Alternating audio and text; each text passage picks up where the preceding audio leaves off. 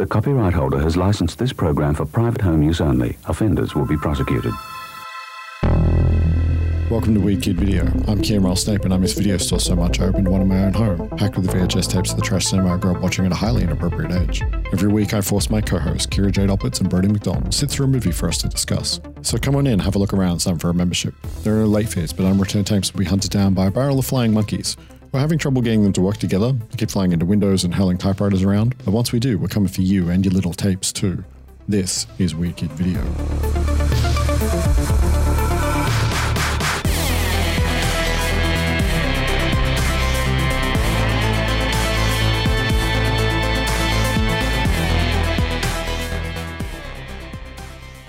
Old business? Oh, fuck. I forgot, guys. I forgot old business again. Shock me.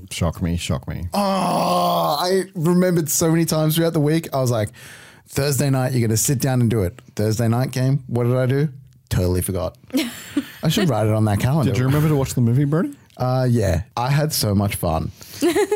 I'm not going to say anything that'll give any spoilers away. We're starting to slip into new business, but yeah. But I'm all about the next sequels to this movie. Well, we may as well just dive into new business if nobody has any old business. I don't think we have any old business. Excellent. This week, welcome to Semi, whenever the fuck I feel like it, sequel week.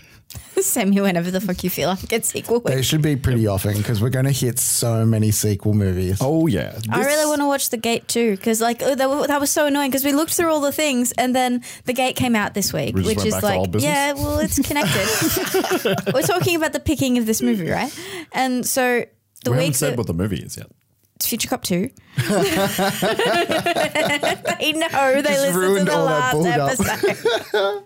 So I just won't write a little intro bit for the podcast? Just cover. mutiny on the pod. Anyway, my point was last week when we looked through all the movies, we heard the Gate episode hadn't come out yet. And since then, the Gate episode has come out. And so I have spent an awful lot of time on Instagram looking at other people's posts about the Gate this week. And the Gate 2 looks like an excellent time. And Brody got rid of it first. And I don't know. And if it had made it to the end, maybe we would have picked it. Maybe. I don't know. But it was like, wow, I hope Future Cop 2 is good because that looks fun. And a couple of the other ones too have been popping up in my timeline. It's like, oh, all of these sequels look like fun. Thinking about The Gate 2 now, like retrospectively after we picked, I'm like, oh, it would be really good to see a second attempt at that movie. Really, really fucking good. But Yeah. This week, we are not talking about The Gate 2. We are returning to the past, save the future, and both of our marriages. We are talking about Future Cop 2, aka Future Cop 2, Two Faces of Death, aka Trancers 2, aka Trancers 2, The Return of Jack Death from 1991. Oh my God, the amount of titles. My name's Jack Death. I'm a trancer hunter from the 21st century. It's been 7 years since I went down the line to old California. Life's been good. I thought I'd singe my last trancer, but nothing lasts forever. Jack! Vacation's over, Jack. Time to get off your butt and go back to work. Rabbit, listen to me. I need your help. I'm a special agent on a mission from the future. I know just how you feel. You're going to be expelled from the Green World community. Do you know what that means? Help me, please. I'm on a mission.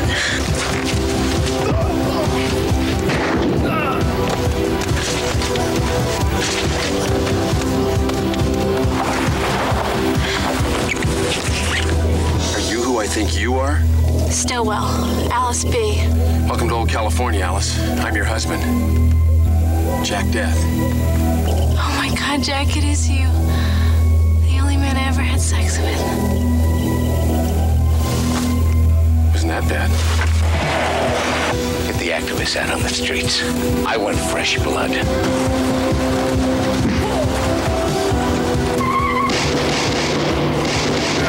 Why does she keep butting in on us? Because I happen to be his wife. So am I. Ladies, please! Lena, she's my wife. Her consciousness is in another body. She's a trancer hunter, too. I've had to handle a lot being married to someone from the future, Jack, but 2 wives? You're in the way, Lena. I want Jack Death to see his wife become a trancer. They've got Lena. You know the layout well enough to go in after her? Yeah, but it won't be easy. Can you hear me, Jack Death? It'll be fun watching you burn to death.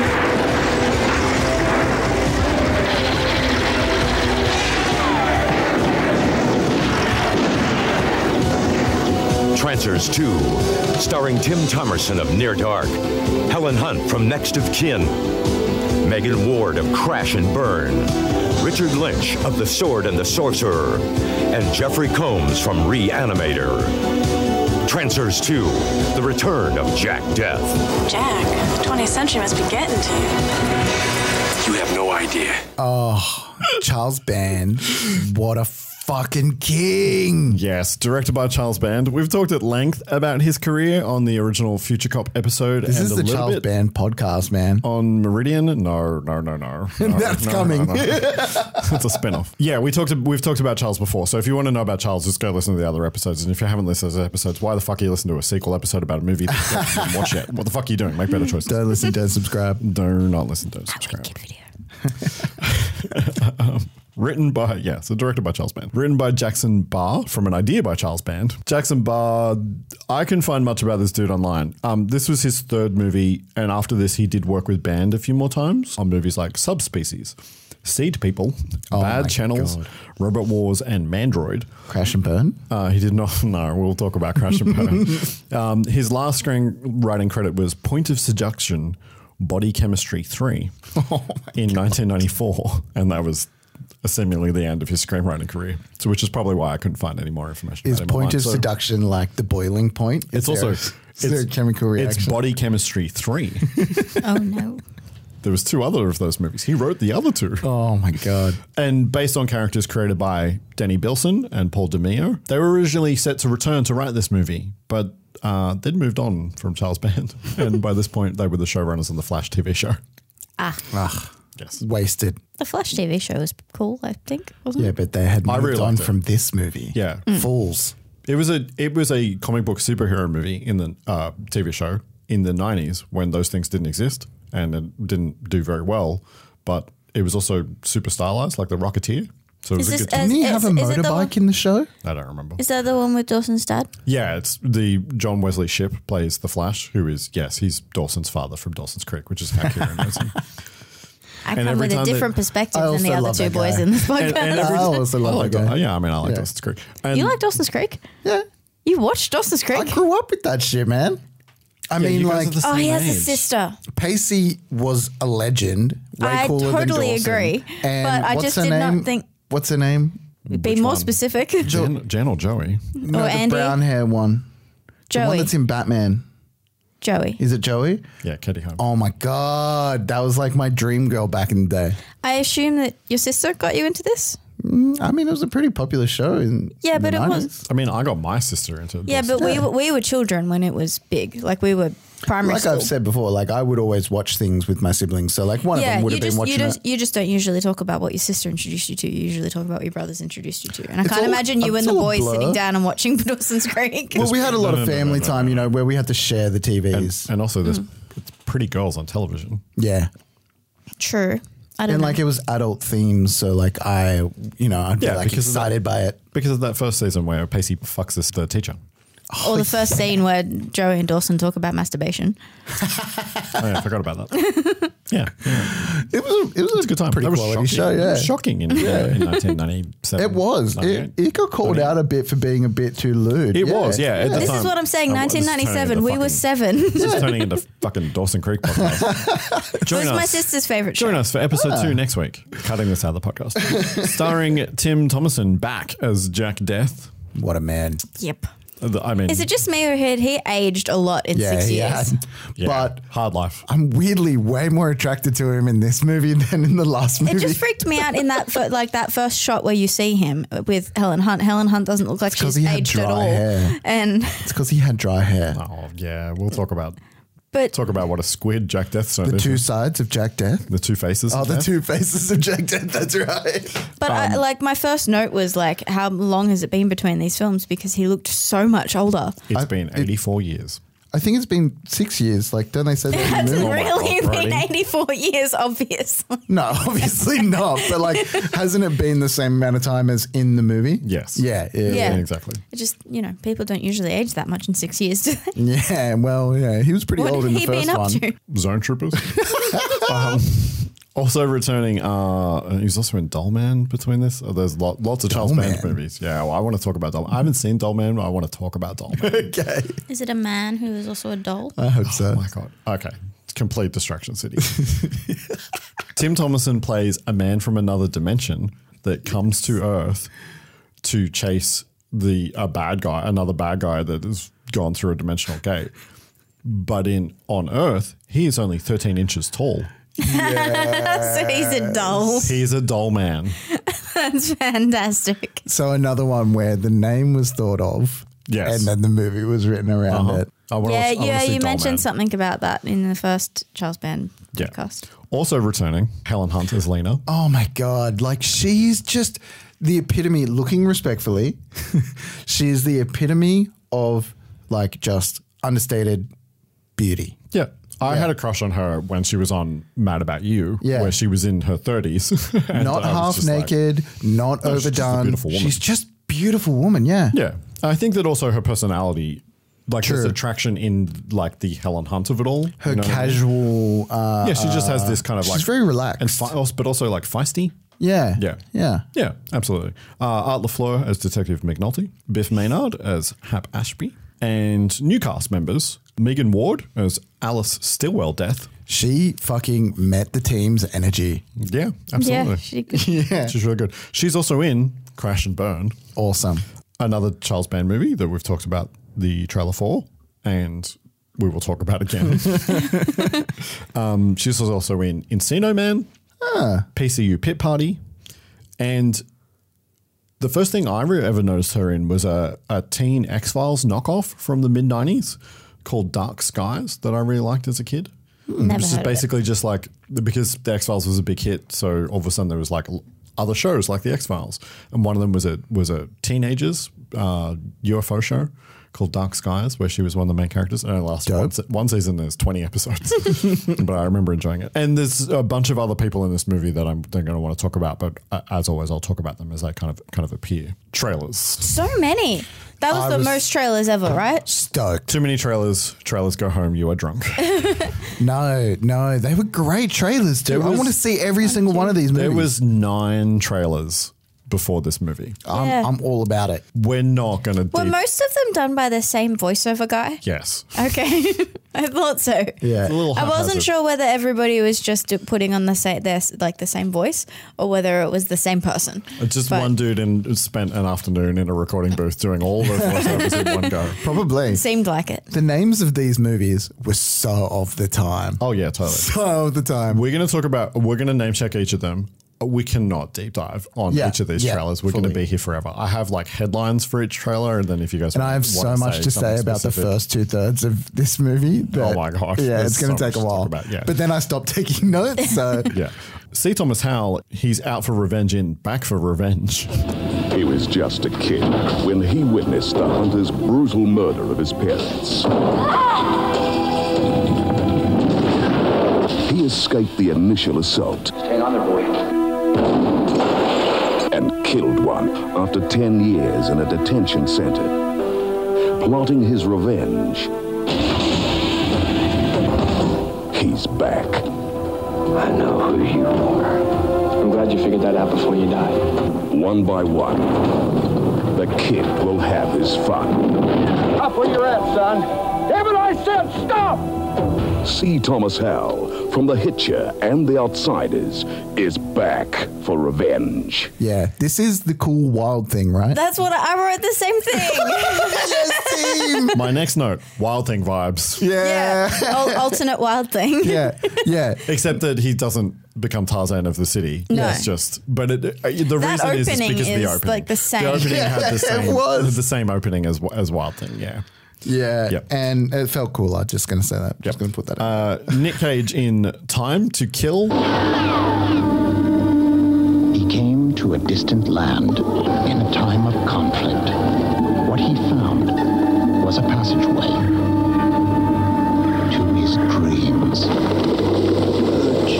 She was pretty. What began as a moment of passion.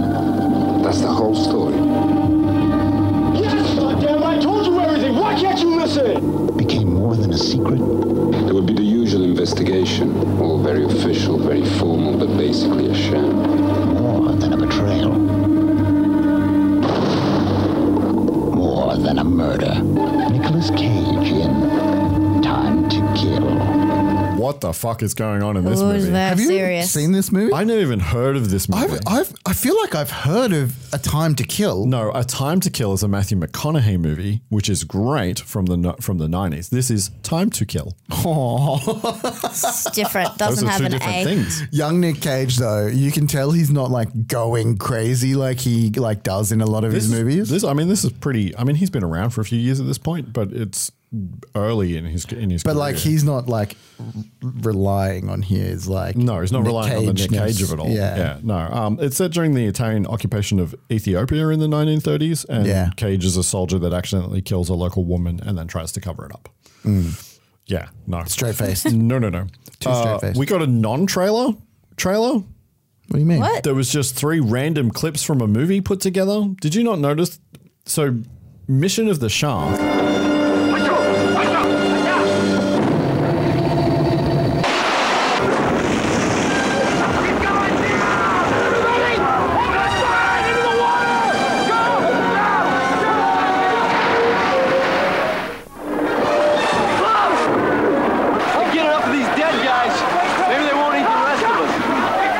Yeah. That was not a trailer. That was just 3 clips of the movie, and they put black fades in and out between them and then stuck a title on it. Yeah, that's very true. It was not a trailer. It's a heavy concept, man. Well, it's based on the true story. It's the USS Annapolis, Indianapolis, sorry, which was a ship that sunk and then everybody got eaten by sharks. It's a real story. The sailors had to survive in the water for days. And they were picked off one by sharks. The choice of what to put in that trailer was one of them sacrificing another dead person to the sharks so they could survive longer. So, yeah, it's insane. So it's a TV movie. So there is no trailer. Makes sense. So it was released internationally on VHS as a movie, but it's a TV movie from the 80s. Cartel. Miles O'Keefe is Chuck Taylor, and he's about to land in trouble. He's been framed by the cartel.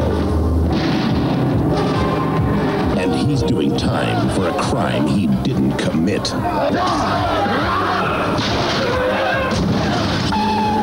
Don Stroud is Tony King, the ruthless drug lord, who's running the cartel out of control. Cartel, the inside story of the secret organization its enemies cannot evade. One with all the power money can buy. Cartel. Yep, Stunt Flips, the movie. Yep. Yeah. Wrongly accused pilot who goes on a revenge mission against a drug lord and the cartel. There were some cool stunts. I would watch this movie. We all wrote the same notes for these trailers. Yep. Steel and Lace. Once, she was quite beautiful. But that was another lifetime. Now, she has a new face. A new form.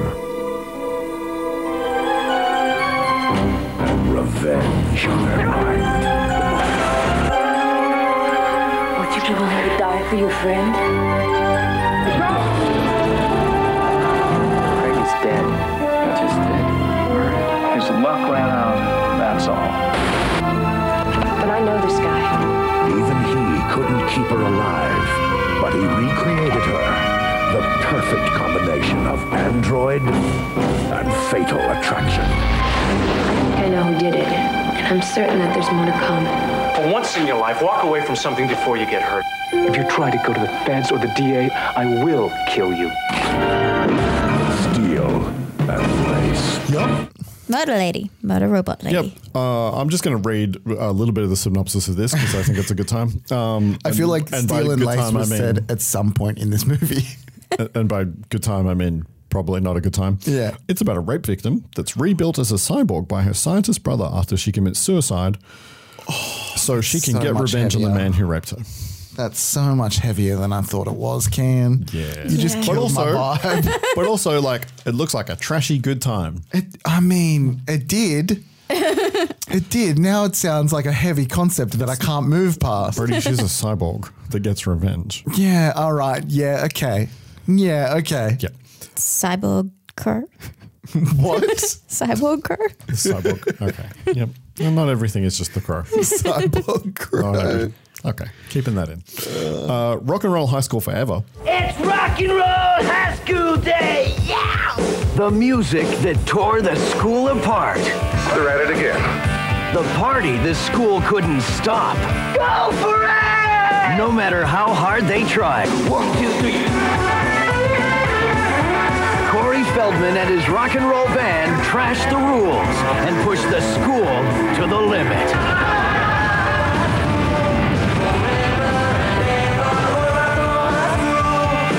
Corey Feldman back to back. Corey Feldman, in a sequel to the beloved 1979 classic Rock and Roll High School. This movie was so 1979 was when the original movie was made, and this movie is 1992. So there's a big gap between them. You think? And this movie did not do well. It was a flop. Oh, it looks bad. Kira, you're a big fan of Corey. I am.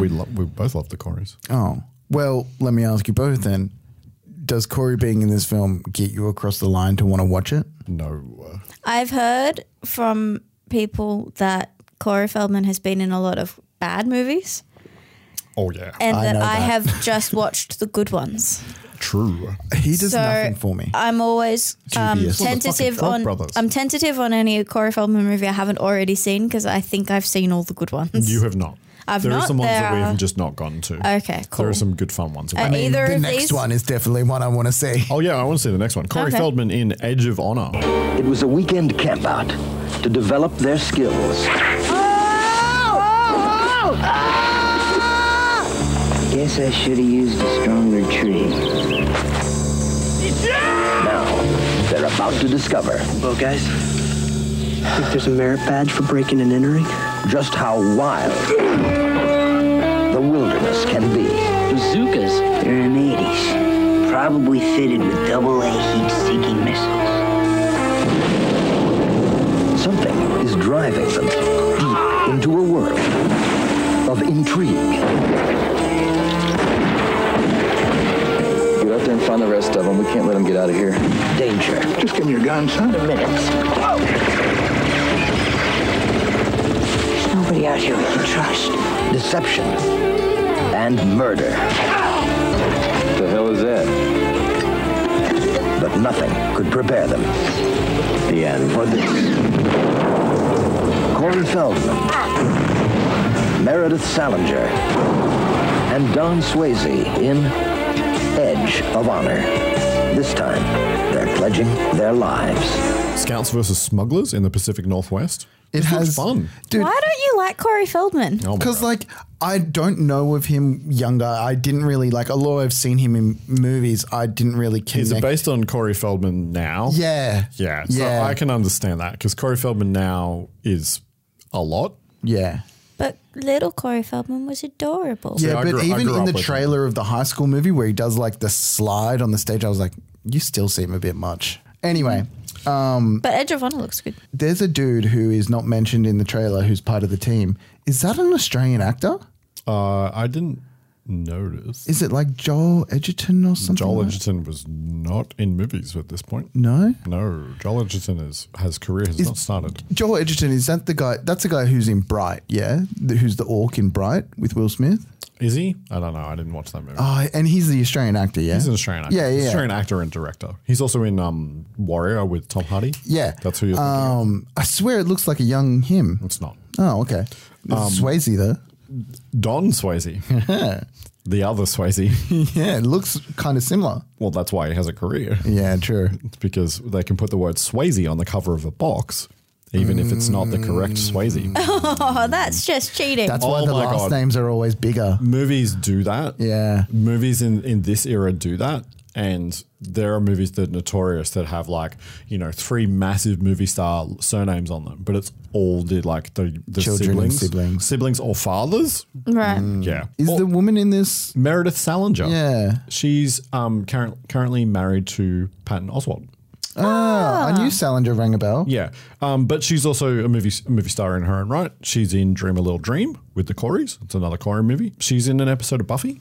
Which one? The season 2. She would have been older then, wouldn't she?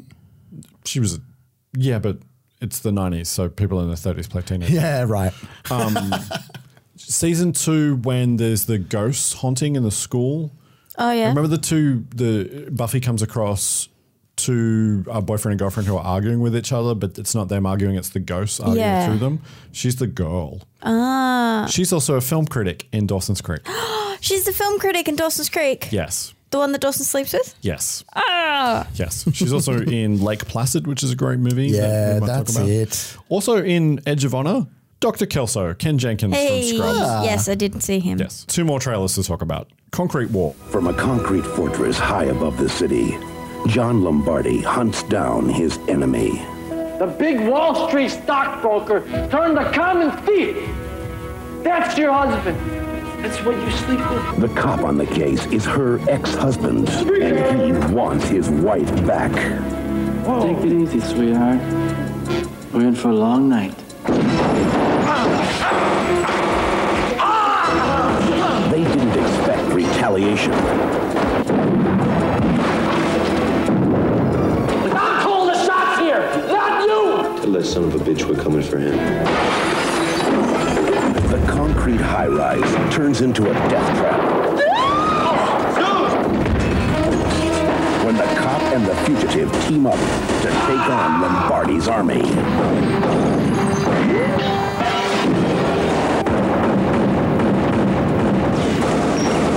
Listen up, man. Your goons are dropping like flies. Your men were supposed to be the best! Now, goddammit, they're going down like bowling pins! She's caught in the crossfire. It's not about money.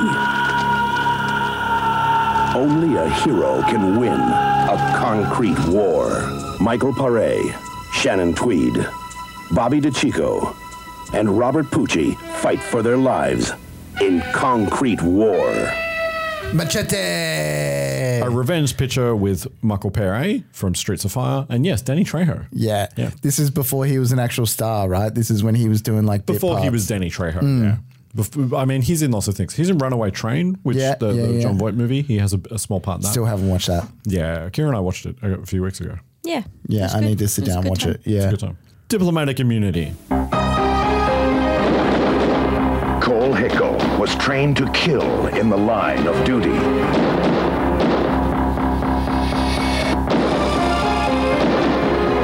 But his daughter's brutal murder forced him into a war of his own. Did he kill her? He's got diplomatic immunity. Technically, we have no jurisdiction. Now, no boundary will stop him. Not on American soil. It may take time, but the State Department is trying to arrange extradition. And if they can't, there are limits as to what a nation can do. And not in distant Latin America, where friends are few. Who the hell are you really? Cole Hickel. And I need a gun. What for? To kill a man. And enemies are everywhere.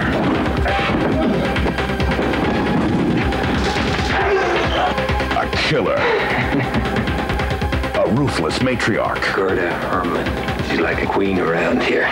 And the CIA. Don't be a hero.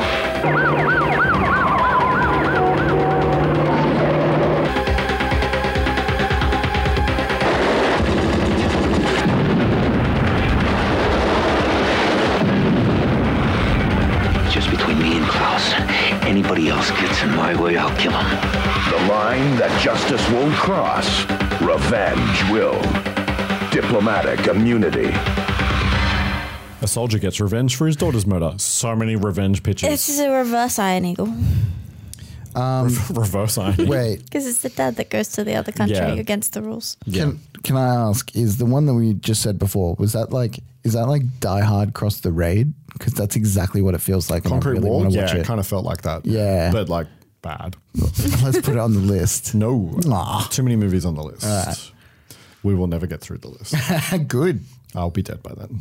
No. You don't have permission. Let us... We're done with trailers. Finally. So many trailers. It was a good time, but it felt like it was going to go after we forever. had no trailers for a few weeks, or like one or two, to get 9 trailers, that was a lot. Yeah. Nah, I'm all about it. I was worried that there was going to be another 6 or 7 afterwards. because Yeah, there I was hoping there was. Jam-packed. Yep. Jam-packed with revenge pictures and Corey Feldman. Yeah. Who is going to recap the premise of Future Cop 2, a.k.a. Trancers 2? I feel like it's your turn. Okay, fine. I can attempt it. It's the sequel to Future Cop 1, aka Trancers 1. We just call it Trancers. It's Trancers, Future Cop 2, Trancers 2. This is a film about... You could just literally say, Death is back, he's got 2 wives. It's wacky.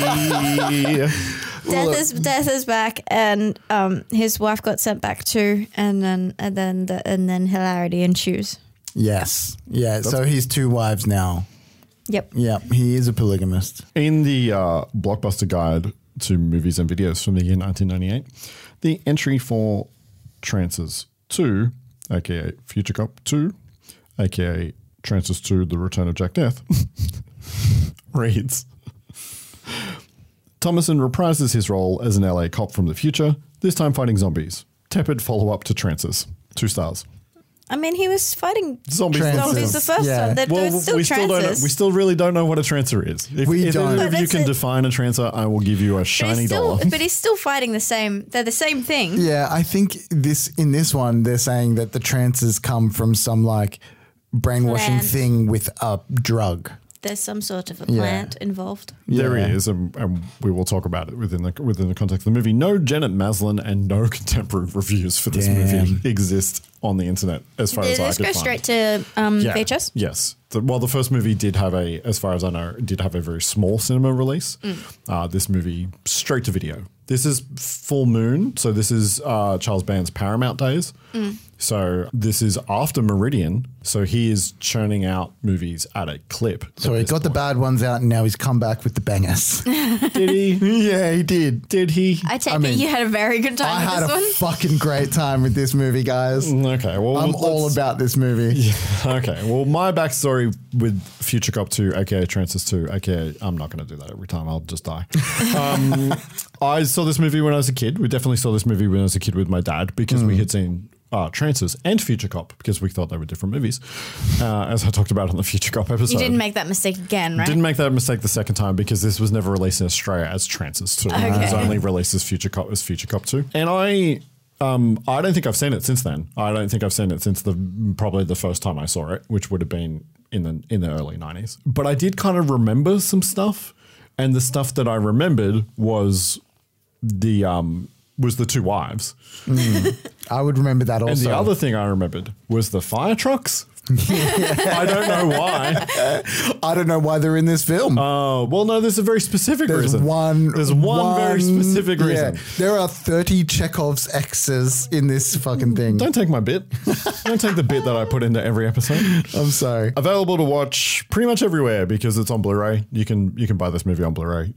You can buy it directly from Charles Band if you want, Full Moon Entertainment. Only if I can meet the man. Yeah, or you can watch it for free on Tubi. Tubi, ad-supported on the Full Moon. We should reach out It was to Charles actually Band. kind of fun watching it because I watched it this morning on Tubi with the ads because Tubi has ads. And it was actually kind of entertaining watching it with ads because they choose the dramatic moments to put the ads in to make it like a cliffhanger. Like old TV. Yeah, like old TV. And because it's such a over the top movie, it was every time it went to ad, it was like Yeah, I wish I watched this on Tubi. I'm not going to lie. Okay, let's talk our way through Future Cop 2, aka Trancers 2. Over some out of focus lights, we get the opening titles. So long. It was long.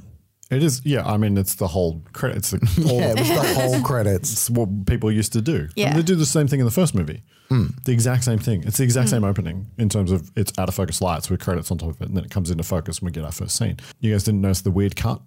No. No. And the completely different font? What? No. When the title of this movie on our VHS tape comes up for Future Cop 2, there is a weird edit there is a jump cut in the out of focus lights, and the words Future Cop 2 are in a completely different font than the rest of the credits for the movie. Because it was Trancers 2. Because they hacked in that title over the top of the movie for Australia and for wherever else it was released as Future Cop 2. That's gold. Yeah. That's fantastic. So I think they took a piece of footage that didn't have a title on it and stretched it and slowed it down and then plugged the new title over the top. Gotta respect that game. And I do that with so many things I do. And here's the thing. It's not there on Tubi because on Tubi it's called Trancers 2. Yeah. Interesting. Yeah. That's Literally, fantastic. I was like... Is there any other difference between the cuts? No. And we're just flat out reusing the score from the first movie. There is no original music in this movie. They Why just would you? reuse all of the score. I've had the theme song from the opening credits stuck in my head for days because I watched this movie 3 times this week, and it is I'm jealous. I'm like riding along on my motorcycle doing 100 and I have the theme tune from Trancers in my head. I would have watched this movie every single day today. Every single day this week. Every single day today. Classic Brody content. I'm a smart man. Perfect Brody content. So yeah, at the end of the credits, the lights come into focus and we see that it's Jack and Lena in Jack's car riding. Very old Jack. Yeah. Jack's aged, They man. look like they're not happy with each other. Well, riding down the Californian coastline at twilight. It's actually quite a beautiful shot. Jack Dest doing his thing where he's moving the wheel way too much. Yeah, and also the camera does this thing where it's like at the front of the car and then they move the camera around to the side of the car. So it goes from like a front on shot to a close up of like a 2-shot close up of Jack.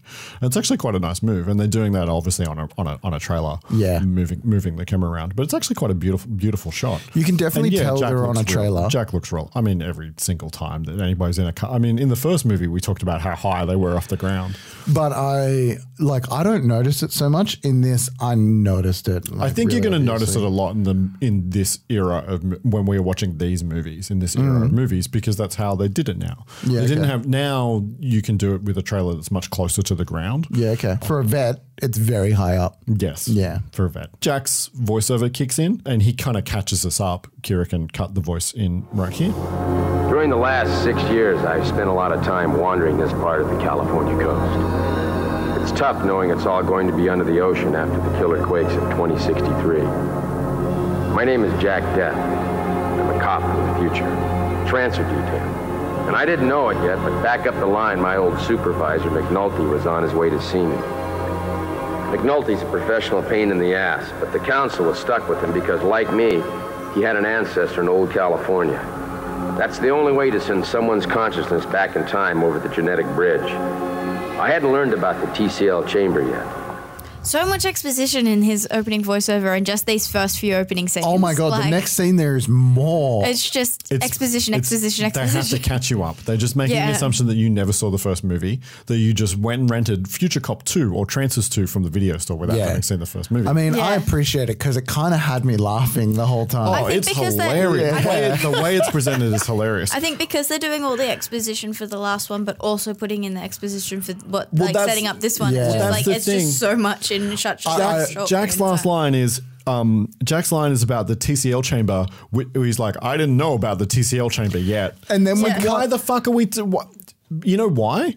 Why he mentions the TCL chamber? So we can go into the next scene. But also because they don't say the name of the chamber until the end of that next sequence. That is but they such a good refer to the pickup. chamber. So if you're an audience member, you're confused about what the fuck this device is. So do you because think that McNulty calls it a Gizmo. gizmo.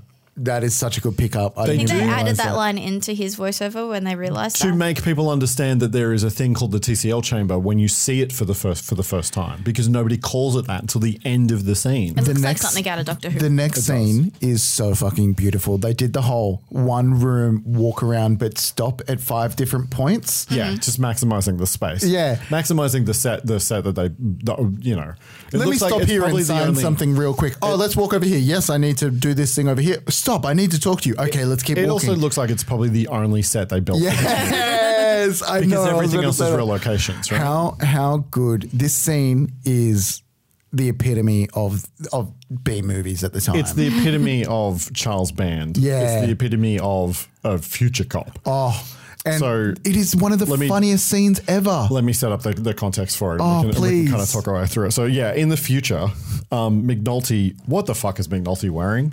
He's wearing the most 80s breast, suit but ever. And it's also massive. Triangle shaped for some reason. But like, how good is that hat that chick is wearing? Yeah. The outfits are fucking great in the future. I'm very sad that we don't spend more time in the future. McNulty is meeting with returning Thelma Hopkins from the first movie as Raines. She seems to have gotten a promotion. And there's a fuck ton of exposition. So this is the gizmo that can carry a person through time, the TCL chamber. They don't say TCL chamber, they just say gizmo. Forward, not backward. They still have to give you the magical time serum to send you down the line. They're sending McNulty back down the line or over the genetic bridge, is what they call it now, with a tap-back switch that will summon the TCL to where he is. Jesus fucking Christ. I know, it's so convoluted. McNulty I love it. Doesn't want to go back to 85 and wake up in the body of a 9-year-old girl, he says, as he grabs his junk. Yeah. Yeah. And because when he went back last time, he didn't have man junk. But also... Oh, I didn't even click on that. Because he lost his dick. Well played. Also, how is he the only person that has an ancestor there? I don't think that there's much of. I think population has been an issue in the future true. because there seems to be 4 people that live in the future. They had to go back in time for a fucking operative. But it's okay. They're sending him back in time to 1991. His ancestor is 15 now. Boys are going to want to get in my pants. Gross. Yeah, gross. But true. Yeah. Well, it's not like he's going to have to go to school or anything. Like, you're just going to go hang out with Jack. Like, you're fine. Oh, my God. McNulty wants them to send somebody else. They already did. They sent Alice Stillwell, Jack's wife. But isn't she dead? Right before she died, she was sent to 1991 with the tap-back switch, but she never activated it. There is so much timeline math. Everybody says 6 years or 6.5 years or 7, so that you can track it, which is really hard. Kira was confused by it. I'd caught that they'd gone back to her, but then didn't catch that they'd then also sent her back further. Yeah. So I was confused about where she was in time. I originally thought they went back and got her, brought her to the future, briefed her, and then sent her. Yeah, it got all confusing. So then when we got introduced to her in the psych ward thing, I was like, I don't understand where you are. Kira was watching the movie. Kira was watching the movie on the new old TV in the other room, and she paused the movie and came in and said, "I have to ask you a question." And I was like, "No, that's podcast content." Yeah. And then she was like, "No, I'm not going to be able to enjoy this movie." Yeah, because I needed to understand what was happening, because otherwise I would just spend the whole time going, wait, so you but thought what? there were 2 timelines going on until they merged? Well, yeah. Well, I wasn't sure because I only I got into that scene with her and was like, wait, I'm confused. And then realized very quickly that it was like going to be very confusing if I didn't sort this out. Yeah. But yeah, it was very confusing. So to clarify the timeline, they sent a technician back in time to before Alice was killed with the serum. And then from there, sent her back to 91. Without having doing any kind of research of where her ancestor is at that time. Yeah. Which clearly. They probably should have done. Records were destroyed in the Great Quake. We know that there's going to be a quake. Yeah, but they knew what... No, but they didn't know where they were or what they were doing necessarily, which is why they couldn't find Hap. True. Yeah. But the confusing thing is that if she was stopped just before she was killed, she was with Jack.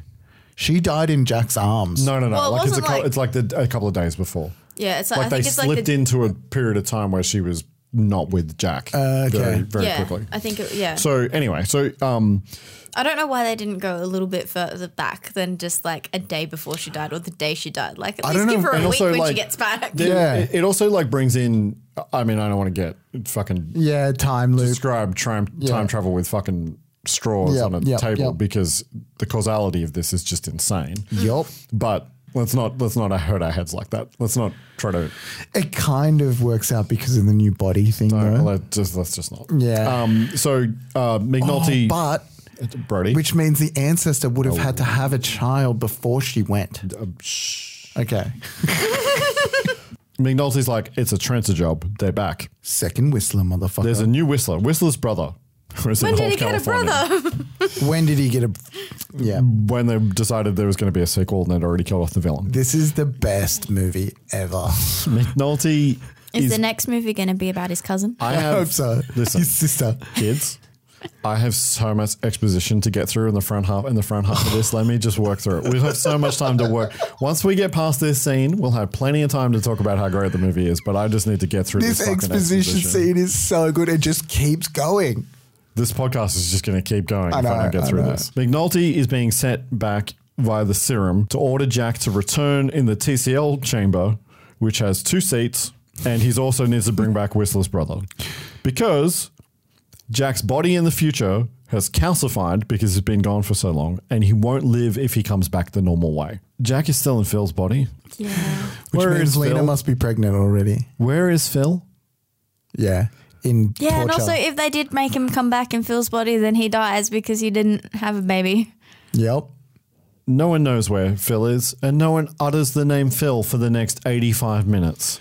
Also, they do not address the fact that he is in somebody else's body at all in this movie. Also, if you can go forwards in time in that thing, why can't you go backwards in time in that thing? Because plot. Science. But they send it back anyway. The tap-back switch has been added to the back of the long second watch. The long second watch! It's back. And we get the big news. Jack is being offered a seat on the council. That's very exciting. Why? He's a rogue cop. Yeah, because he that saved never the world. follows orders. Yeah, okay, sure, whatever. McNulty has 48 hours, which is how long the TCL can stay in the past for reasons before it boomerangs back to the future. All of this dialogue is so It's awkward. so insane. It's so awkward. The blocking is also, like, they move around a lot, yeah, but also the blocking is Terrible. weird. Yeah. Yeah. Oh, there's some blocking later on that I was just like, oh my God, what is happening? I can't wait. Yeah, we'll talk about it. In 1991, Jack and Lena arrive back at Hap Ashby's palatial estate, and Death continues to catch us up with the first movie. So good. And we learn via more voiceover that Hap is sober and rich now, commodities. Yep. And he spends his hard-earned money on vintage fire trucks. And he is washing Chekhov's Foma. Yeah, yeah. That's a fire truck for all you squids. And oh my God. And they live with him. And they live with him. And they live with him. They are adult. They're an adult couple that live with their ex-baseball player friend that is rich as fuck and spends money on fire trucks. Because they're his bodyguards somehow. Yeah. But also, like, this is the point where I just wrote in my notes, I fucking love this. So insane. So fucking dumb. They've been his bodyguards for 6 years and nothing's happened in Nothing. that 6 years. And also, they killed the threat. Yeah. Like, they killed Yeah. the bad guy at the end of the last movie. I just have to note that Death's car is a 58 C1 Corvette. It's from the first one, yeah? No, it's a completely different car. Oh. No, it's a classic Corvette, and I love this car. I've always loved this car. I love that era of Corvette. And Death and Lena have come back from holiday early because Death had a funny feeling. So Hap can't believe it. It's been 6 years, man. Yeah. First of all, Helen Hunt, rig. Second of all, Tim Thompson, less of a rig. Yeah. Second of all, is this Charles Band's second castle? Oh, I'm pretty sure he owns this house. Yeah, because it is fucking baller. Yeah. And how else would he get to film? I swear this whole film is one garden center, a set, and this house. Yeah. So I was going to... Jack Death on the front cover Oh, of never this wears tape that costume. does Never. not look like this at all. There's his a hair's fucking- the that's wrong his- color. that's his future self. That's his future self that's calcifying. And for starters, there's a fucking rocket. Yeah. There is a rocket. It's all future stuff, and we never see him in the future. None of that stuff is in the movie. Classic Charles Band. That's just an old photo of him. Yeah. I hadn't noticed that. But it's also basically the same cover. You know that. We're going to talk a little bit about the. We'll talk a little bit more about the house and how that factors into how I feel about feel about this movie. Okay. As we kind of talk through. Okay. Because meanwhile, the next day at Ashby Manor, Hap is reading the Wall Street Journal as a landscaper arrives from Greenworld. That'll become important shortly. That is a nice juniper he gets out of that truck, just for you plant lovers. It's a real nice shape. You could trim that down to a nice bonsai. Botanical talk on the pod. Birdie likes plants. Brody understands plants more than he understands people. Almost. Hap wanders out to say hi in his robe with his coffee. And in Death and Lena's wing of the house, I assume it's a wing. I'm assuming they're just or in like there, the so- pool house or something like that. Lena's getting pretty good with that computer stuff. Yeah. Chekhov's computer stuff? Kind of, but it's It like only they, comes it's back like in they one wanted line. to give they wanted to give Lena like a piece of new business, like because she was a punk in the first one and now she's in the computers. But all she does later is like read an article off a computer. Yeah. Which I guess is kind of impressive. And she knew about the signal stuff going back through time. It makes no sense that Jack Death doesn't know how to use a computer. Yeah, he's an old fuddy-duddy from the future. She says that. Yeah. I know, but it makes no sense. No. He's from the future. There's lots of technology He in the literally future. went back in time. Well, Death has dry hair now. He's pretty much a squid. Yeah, he is a squid. Lena wants to spend the day looking at houses. But yeah, this is the section where Death says he has to stay close to Hap to protect him, even though nobody's even seen a Trancer for 6 years. Do you think that their lovemaking is still like the ethereal union of two lost souls? Oh, I love that you remember Is it that. more day to day now? I feel like it's more day to day now. But like, although he has dry hair and he's weirdly more attractive, But also like significantly older. Yeah, I feel like they're relaxed into their relationship. Yeah, I mean, that happens. Lena's just going to go house hunting anyway and might surprise him. And then there's that line about... Lena, the day you don't surprise me is the day I'll be surprised. But yeah, she obviously wants to move on from this whole Trancer business and wants to make a life She wants together. to move on and have a future. And Because it's been 6 years and nothing's happened. Yeah, this is when you start to like question the relationship. Like he's living in the past, which is the future. I want you to think for a He's moment stalling. about. I want you to think about for a moment about what's happened in the past 6 years. So they clearly are like this woman is asking the right questions. This woman is fallen in love with a man from the future that's in the body of a man that she was having a one night stand with. Yeah, they've rescued a drunk. They clearly help him get sober. Got married. That drunk became rich, and they moved in with him. Yeah. Yep. Which means all that time they were sharing a house with him all that time because they're like, oh, he has to survive until he makes a baby. How has he not done that yet, Yeah, by the way? Why has he not gotten on that? Yeah. Also, get the fuck on that. Hap is not a young man. He is not. He He's was not a running young out man of in the time. first one. Yeah. Yeah.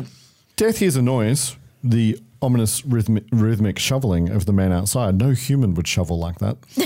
Hap approaches the landscape. So, like, he's like, what is that noise? Yeah. It's just the sound of a shovel. It's just rhythmic. Yeah. He weirdly has developed sixth sense for trancers. Like, Yeah. He didn't Well, have he gets that a funny before. feeling. but like he's a human being. There's no explanation for this sixth sense. Hap approaches the landscaper and yep, Trancer. The most I don't need- heroic ride-in ever. Oh, help. I don't need no stinking help.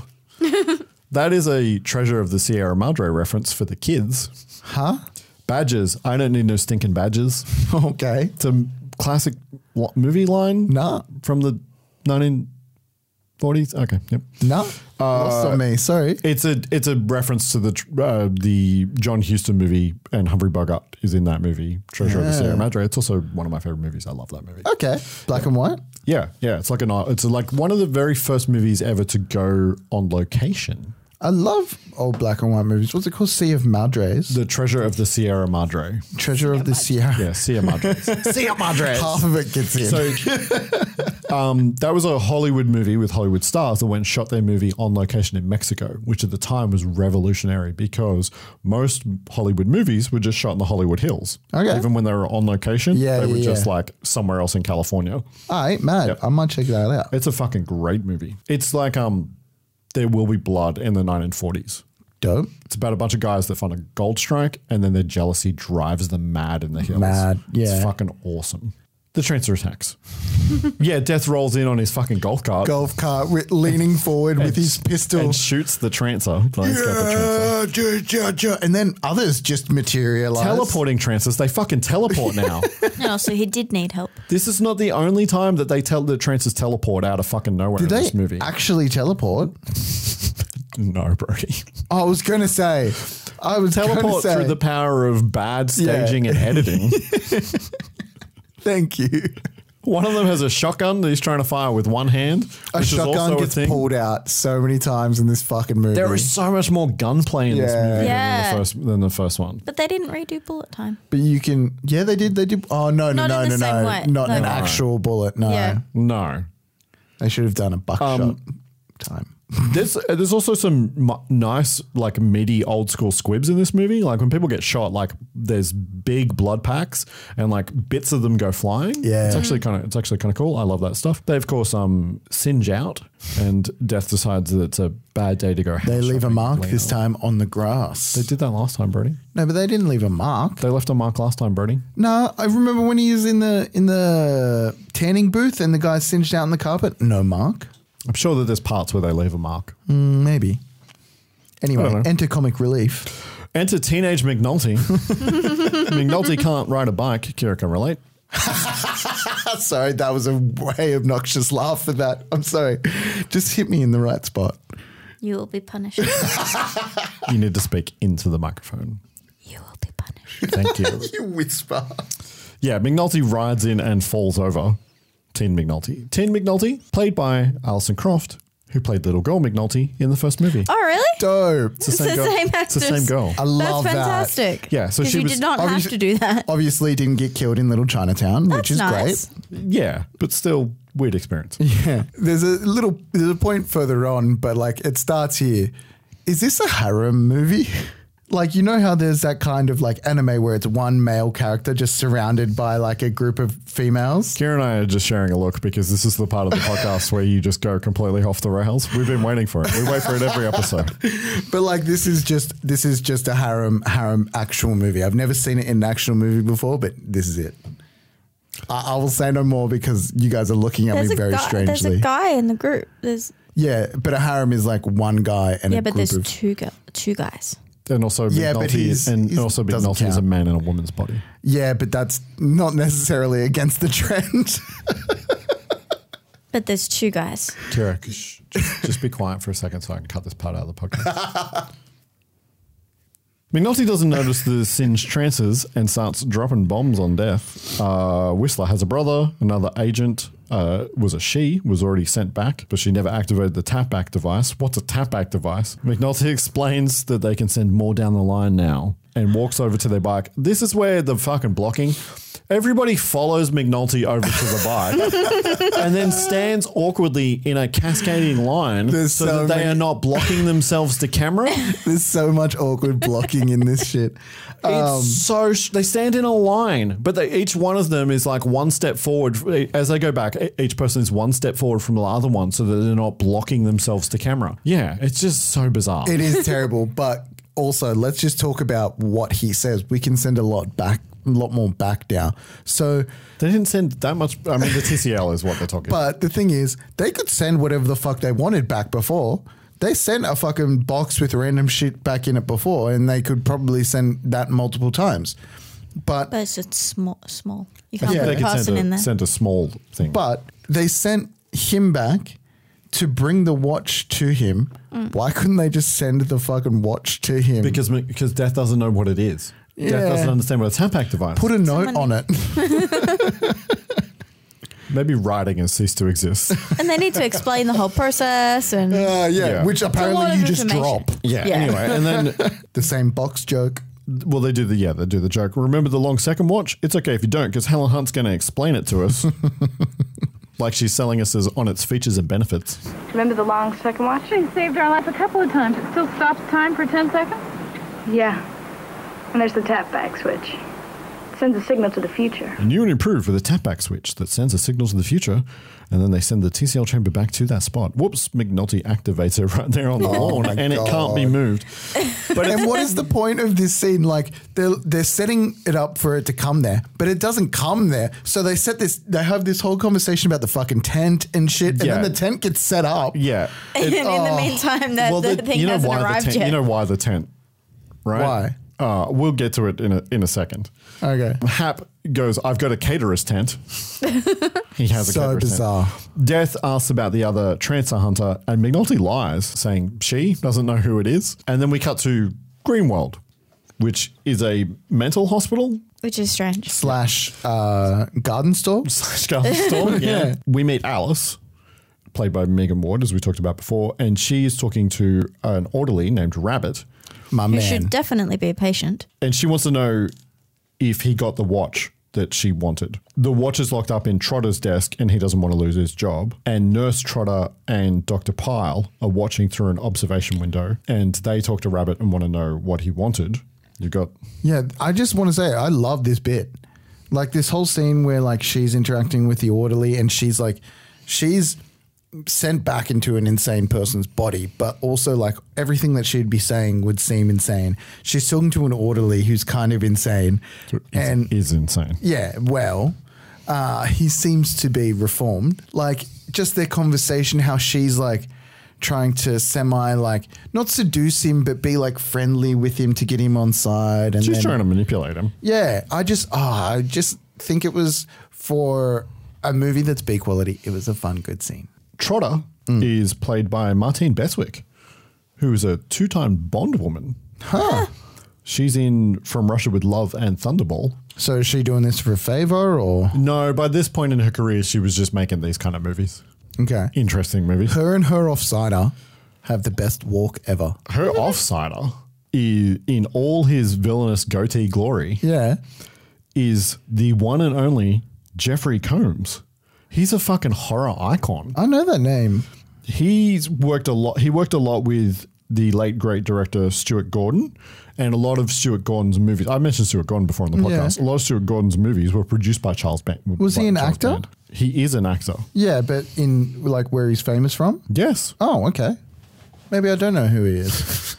Sometimes you confuse me, Brony. The name sounds familiar. My brain confuses me. He is Dr. Herbert West in Reanimator and all of its sequels. He's in From Beyond. He's in the Guyver movie from the 90s. He's in Fortress with Christopher Lambert. Castle Freak, which is another movie that was shot in Charles Band's castle. He played H.P. Lovecraft in the movie Necronomicon, which is a H.P. Lovecraft anthology movie. Hectic. He's in Peter Jackson's The Frighteners. He's in the very underrated remake of House on Haunted Hill and its sequel, and on and on and on. And I didn't even get to mention all the TV he's done. He's done... and he has almost nothing to do in this movie. Yeah, he does. Like you have to understand that. You have to understand that. Like he is a horror legend. Yeah. He is an absolute horror legend. So for the Instagram crowd that follow us on Instagram, they're all yelling at you because they know who this guy is. Yeah, he looks familiar. Yeah. I definitely would have seen him in The Frighteners and Haunting on House. The remake of. Yes. I don't remember those movies at all, though. Yeah. And that goatee is to die for. Yeah, okay. Jeffrey Combs' is daddy. Dry hair Jack Death is daddy. No, Jeffrey Combs is daddy. He's so villainous. The way he strokes that goatee. Oh, my God.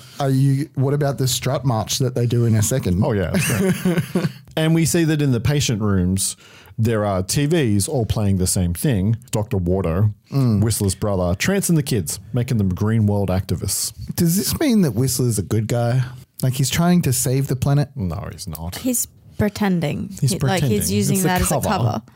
So wait a second here. Is there no point where they're trying to actually save the planet? I thought his thing was, I'm going to brainwash everyone and make everyone under my control.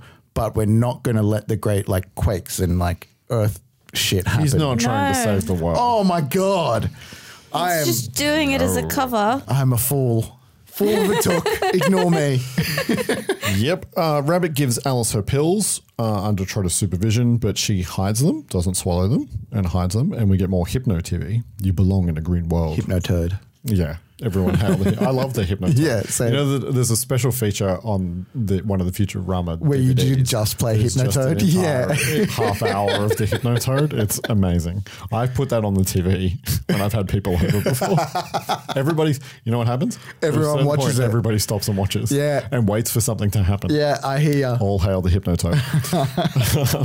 Alice pretends to be knocked out as Rabbit checks on everybody. And then back at the nurse's station, Rabbit is making drinks. My man Rabbit be pulling. Yeah, because there's a knock at the door. While he's going to answer the door, Alice sneaks her drugs into his booze. And at the door, it's his girl Pearl, who is another orderly. Who is a gorgeous orderly. So Rabbit, whatever you say, he is insane. Whatever. He be pulling. Okay. Yep. They're about to have their drinks, but Rabbit has to answer the phone. Pearl drinks her drink and it knocks her out straight away. Yeah. Just straight out. So very strong drunk. Yeah. Well, as we hear later, It is stronger than heroin. Alice breaks into Trotter's office and steals her watch and a picture of Death. I don't really understand why she felt the need to bring that with her, because it's not like... Well, it was sent back to her so that she knows what Death looks like in the past. How do they have a photo of him? No. Oh, yeah. That picture is... Well, in the first movie, he had photos of the... And he had the they were famous baseball people. card and the... Yeah, I don't know. Fuck, why do we do this? Why are we even doing this? It's a picture. It's not a picture of It's old Phil. Jack Death. It has the scar. It's actual Jack Death. Oh, Yeah. right. Maybe So she just wants a memento because she loves her husband. Yeah, but she's only going to be gone for 2 days. Also, she's a trancer hunter. She should know better. She was only going to be like, if I go away for... I don't even want to do this podcast anymore. If I was going to go away for 2 days, I wouldn't... If I was going to go away for 2 days, I wouldn't need to bring a photo of you with me. I would need a photo of you, Ken.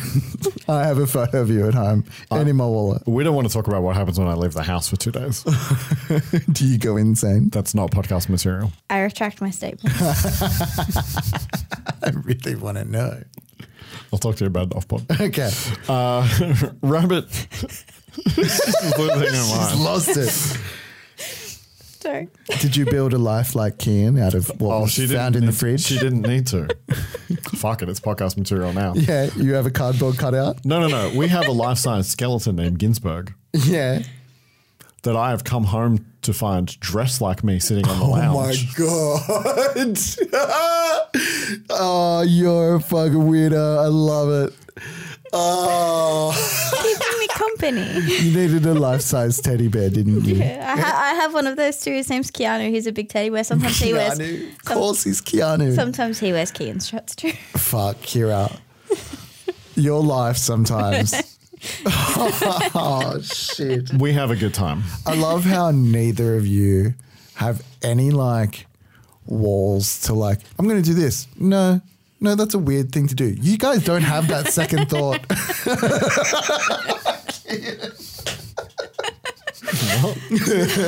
Oh, I fucking love you. You know about the time that I drew a pentagram in our basement, and I think I do, but drew I a pentagram in our forgot the story. basement, created a flyer about how to swap bodies, and then put two of Kira's bears on the pentagram, and it took her 3 days to realize they were missing and go looking for them and find the pentagram in the basement. You do.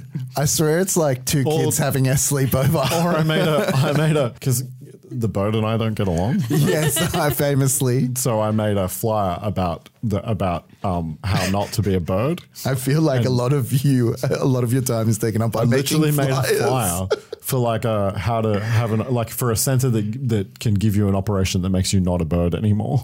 And I pegged it to Echo's cage. What would you have replaced it with?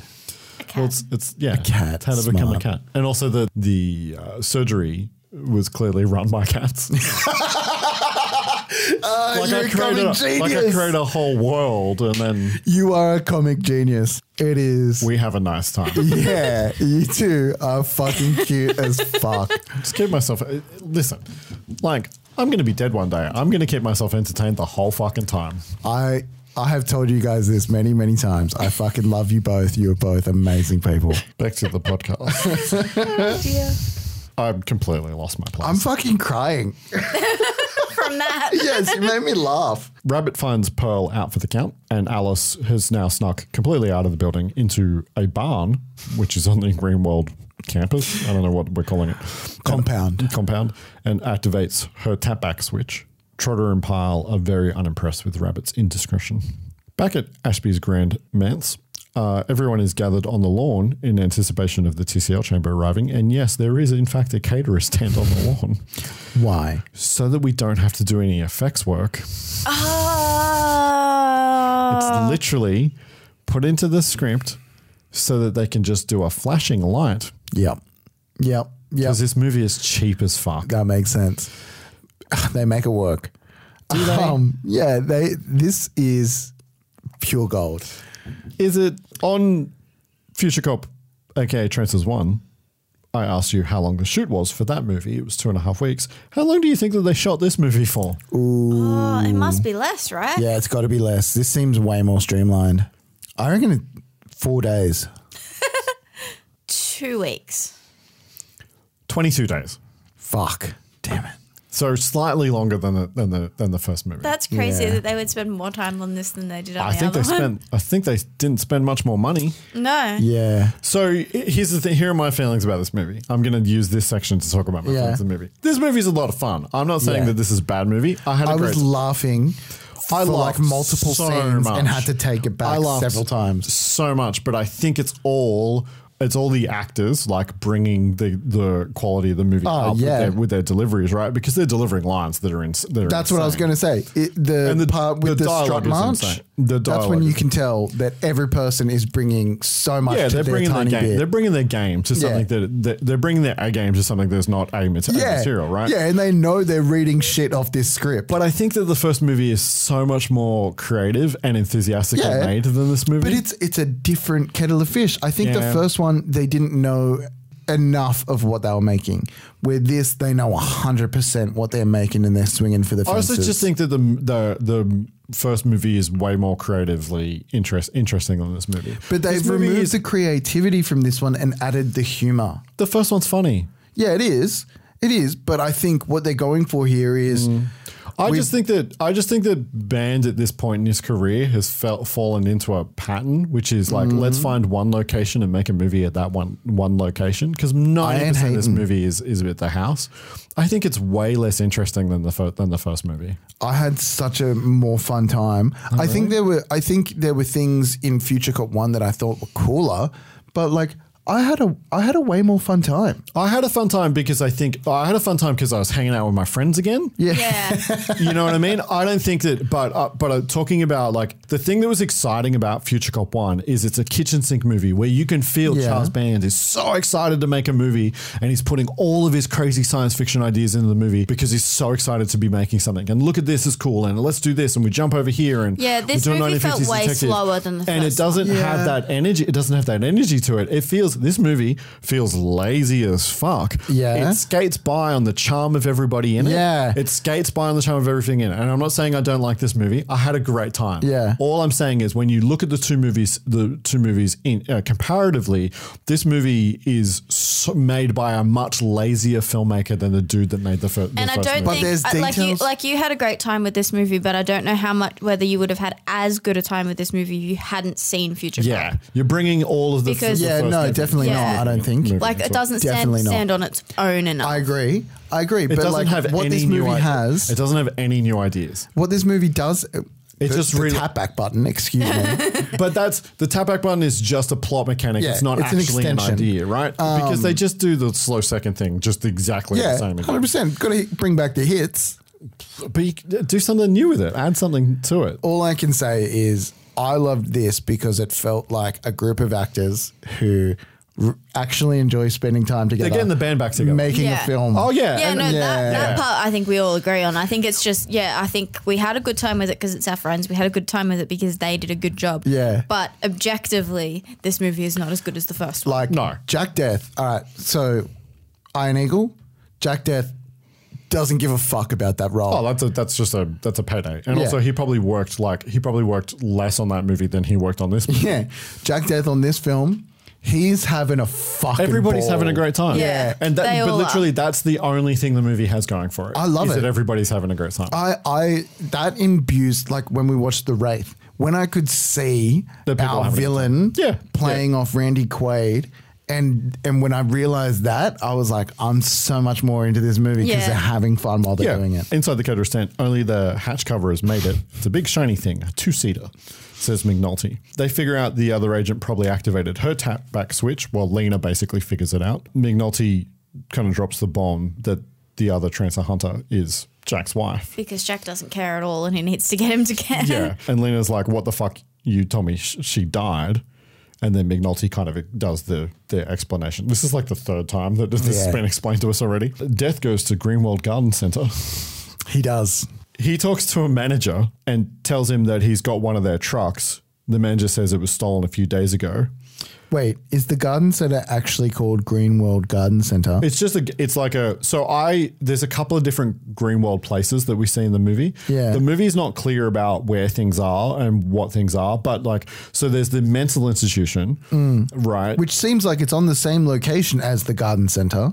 It's not. I don't think it. I don't think they are in the movie world, but I think they've blended those two locations. I think they shot at like a garden center, like a it actually looks like a fucking lumber yard because there's all these piles of lumber everywhere. Yeah, but what about when they're going through the plants later? It's meant to be in the mental asylum. I think that's a different place. Okay, I think it's the same place because otherwise, why doesn't Jack figure it out? Like later they figure out that there's a mental institution. Yep. So anyway, so he's going to Garden World. Did either of you notice the massive continuity issue in this scene? His hair. Yeah. Did you know? Kira didn't notice. I thought he went to put on his business hair. No. His hair is slicked back, but we haven't got to the big moment where Death slicks his hair back yet. Yeah, but I thought that was him just on the job. No. They make such a big deal of him going to a drawer, opening it out, taking gel, showing the gel. Out. Yeah. So clearly this scene was moved. Yeah, it makes no sense to be further back though. Well, what you would have is a lot more. So the way that the movie's structured is we keep cutting between Jack and Greenwald, right? And I think that what happened is in the edit is that they had a big Greenwald section, and so they took a scene from later that they could plug earlier. Yeah. So Death has a completely different look. He's wearing the trench coat. He's got his hair slicked back, and then was just his work look. No, it kind of works. It does, kind of. And then in the next scene, he's back to dry hair. Yeah, I did notice that. Yeah. But also, I want to go to this garden center. Anyway, the manager doesn't know anything about it, but Ramon might know. He calls him over. He's driving a forklift. Ramon, oh my God, acting. They just pulled a random guy off the street for those lines, or I love these characters. Yeah. They're good fun. They've got they've got a lot of business. They've got a pre-existing relationship. Yeah. Ramon didn't see nothing before he got hit, and then more teleporting Trancers. Because the Trancer starts driving the forklift at Death. Now, can I just ask you guys, who does that look like on the back of that VHS cover? Is there a relatively famous actor that you think that looks like? Not off the top of my head. No. Maybe someone with a ponytail who does karate. Oh, you think that looks like Steven Seagal? Yeah. It doesn't look like Steven Seagal. I mean, they have a similar hair shape. Yeah, well, when I saw that, I thought Steven Seagal may have done a bit in this. And... Okay. When Ramon popped up, I was like, oh, he looks familiar. And then when he turns into into a Trancer, I was severely let down because I thought that was Steven Seagal. Okay. Ramon punches Death, and then Death is pinned by a forklift to some lumber, and he bites his 1 second watch. I mean, he could just lift that pallet out of the way, right? Because he's not actually locked in. No, isn't the pallet in the forks? No, it's just a piece of wood sitting on top. In fact, when he lifts his arm up to bite the 1 second watch, you can just see that he could just flip that up and step out. Also, why not just hit him with the forks? I don't know. Well, he missed. So this 1 second, 10 second thing that happens here with the 1 second watch, it doesn't feel as good as the first time. No, it's so rushed. It feels like it's not even really in slow motion. It's just the actors acting slowly. For a lot of it. It's 100%. Literally just the actors acting slowly. Like Tim Thomerson, when he elbow chops the pallet, which he does in a second and gets out, he's also in slow motion for some reason. Like, I understand in the first movie he moves a little bit slower, but he moves like he's in slow motion. Yeah. Yeah. And then everybody else just stops moving. Everybody else is just standing still. Yeah. It just doesn't, like last time they had a mixture of people just standing still and like they were standing still and then it was shot in slow motion. Yeah. Whereas this time it feels like nothing was shot in slow motion where this is all just like high school acting class, but they pretend you're in also slow had motion. People moving. In this one, when the slow second comes, They people stop. basically... They stop. Yeah. So it doesn't work very well. But did you notice that in this slow second, the guy who's like stuck in the slow second notices Death move? Yeah, but he kind of tracks him move. Yeah. Okay. Well, we'll talk about the next part. Okay. I don't think it's as big as you think it is. Okay. I think you're trying to do a me, and I don't think you got it. Set up. So Death runs behind them, but then waits for them to turn around before he shoots them. Yeah. Waits for the long second to almost run out. And did you notice that Death's gun is never pointing at them? No. No? What? When Death is firing his gun at the Trancers, it's always off to the side of them. You notice it more when he's shooting the second guy. Is that When a he's film shooting thing the because you can't point a gun at someone? It's because he's firing blanks and because they're quite close to him, so he can't point the gun directly at them. Did you notice him check his watch during the slow second? To see how long he had left? Yeah, that does not make sense. And also, he waits till they turn around. Yeah. It's like there's milliseconds going on his watch. Like, is he counting the milliseconds? Well, we paid for 10 seconds worth of slow motion. We have to use all of it. Also, we need this movie to run 86 minutes, so we're going to stretch the shit out as long as we can. It is a longer movie than the first movie. Is it like a 2-hour movie? It's 86 minutes. Yeah, okay. Yep. You know how I just said it's 86 minutes? I did not hear that. You didn't say it. You're a liar. He did. Do not subscribe. I won't get video. They singe out, and there is 2 old ladies watching. Don't worry, ladies. They're biodegradable. Yes, I forgot about that. Those ladies? Charles Band's mother and Charles Band's mother-in-law. Yes. Oh, are you serious? That's fantastic. Yeah, so they just straight up witnessed a murder, and then the murderer looked at them and said, hey, don't worry, brandishing the gun, like very cavalierly. Those people just probably developed post-traumatic stress syndrome. Or they just walked out with those plants and didn't pay for them. Yeah. They're going to get That's what I would They're do. also about to see bodies just disappear, so. Well, they true. did see the body. Yeah. The body's already singed out at this point. Yeah, their minds are gone. They think they have dementia. Back at Greenworld, Trotter inspects the patients and Alice is missing because there's a gap in the line where Alice should be standing. The patients didn't close up that gap. They just always stand in the same places. I guess they always stand in the same places. Just blocking, just weird blocking. So good. At the barn, the rest of the TCL chamber is here, missing a hatch door, obviously. Did we miss the point where she went and did the tap back button? Yes, we talked about it like 40 minutes ago. My brain is fried this morning. Holy shit. Trotter is coming towards the barn with Rabbit and another orderly, and Alice uses her long second watch to run past them so that they don't look in the barn. See, this is what I was setting up before. They don't see her where I really they see. don't think that that's a thing. It's They so do. not a thing. They do. He tracks him and follows him back. And then in the next one, they don't notice her. Yeah. We do actually get 2 slow motion pieces in this section. There is some slow motion photography. Oh, the things they drop. Why do they drop those things? I don't know. Why does being I put thought they were with going the to come long back and second get them watch- and realize the door was open, but no. Why does being hit with the long second watch Make you drop clumsy. a clipboard and a walkie-talkie? And are they You know saying why? that physical because items... that's the only slow motion we can afford. Yeah. Are they saying that physical items have motion once it Separate goes in? inertia? Yeah. I don't know. Anyway, they chase her down and sedate her and don't look in the barn. No, not at all. Because she didn't come from there. Reasons. They didn't see her run out of it. Back at Casa Ashby.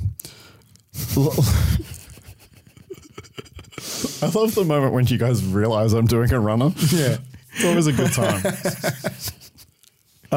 Lena is using a computer connected to other computers across a distributed network to look up information about Greenworld. The internet's an exciting thing. It is. Teen Nolte has a cigar now.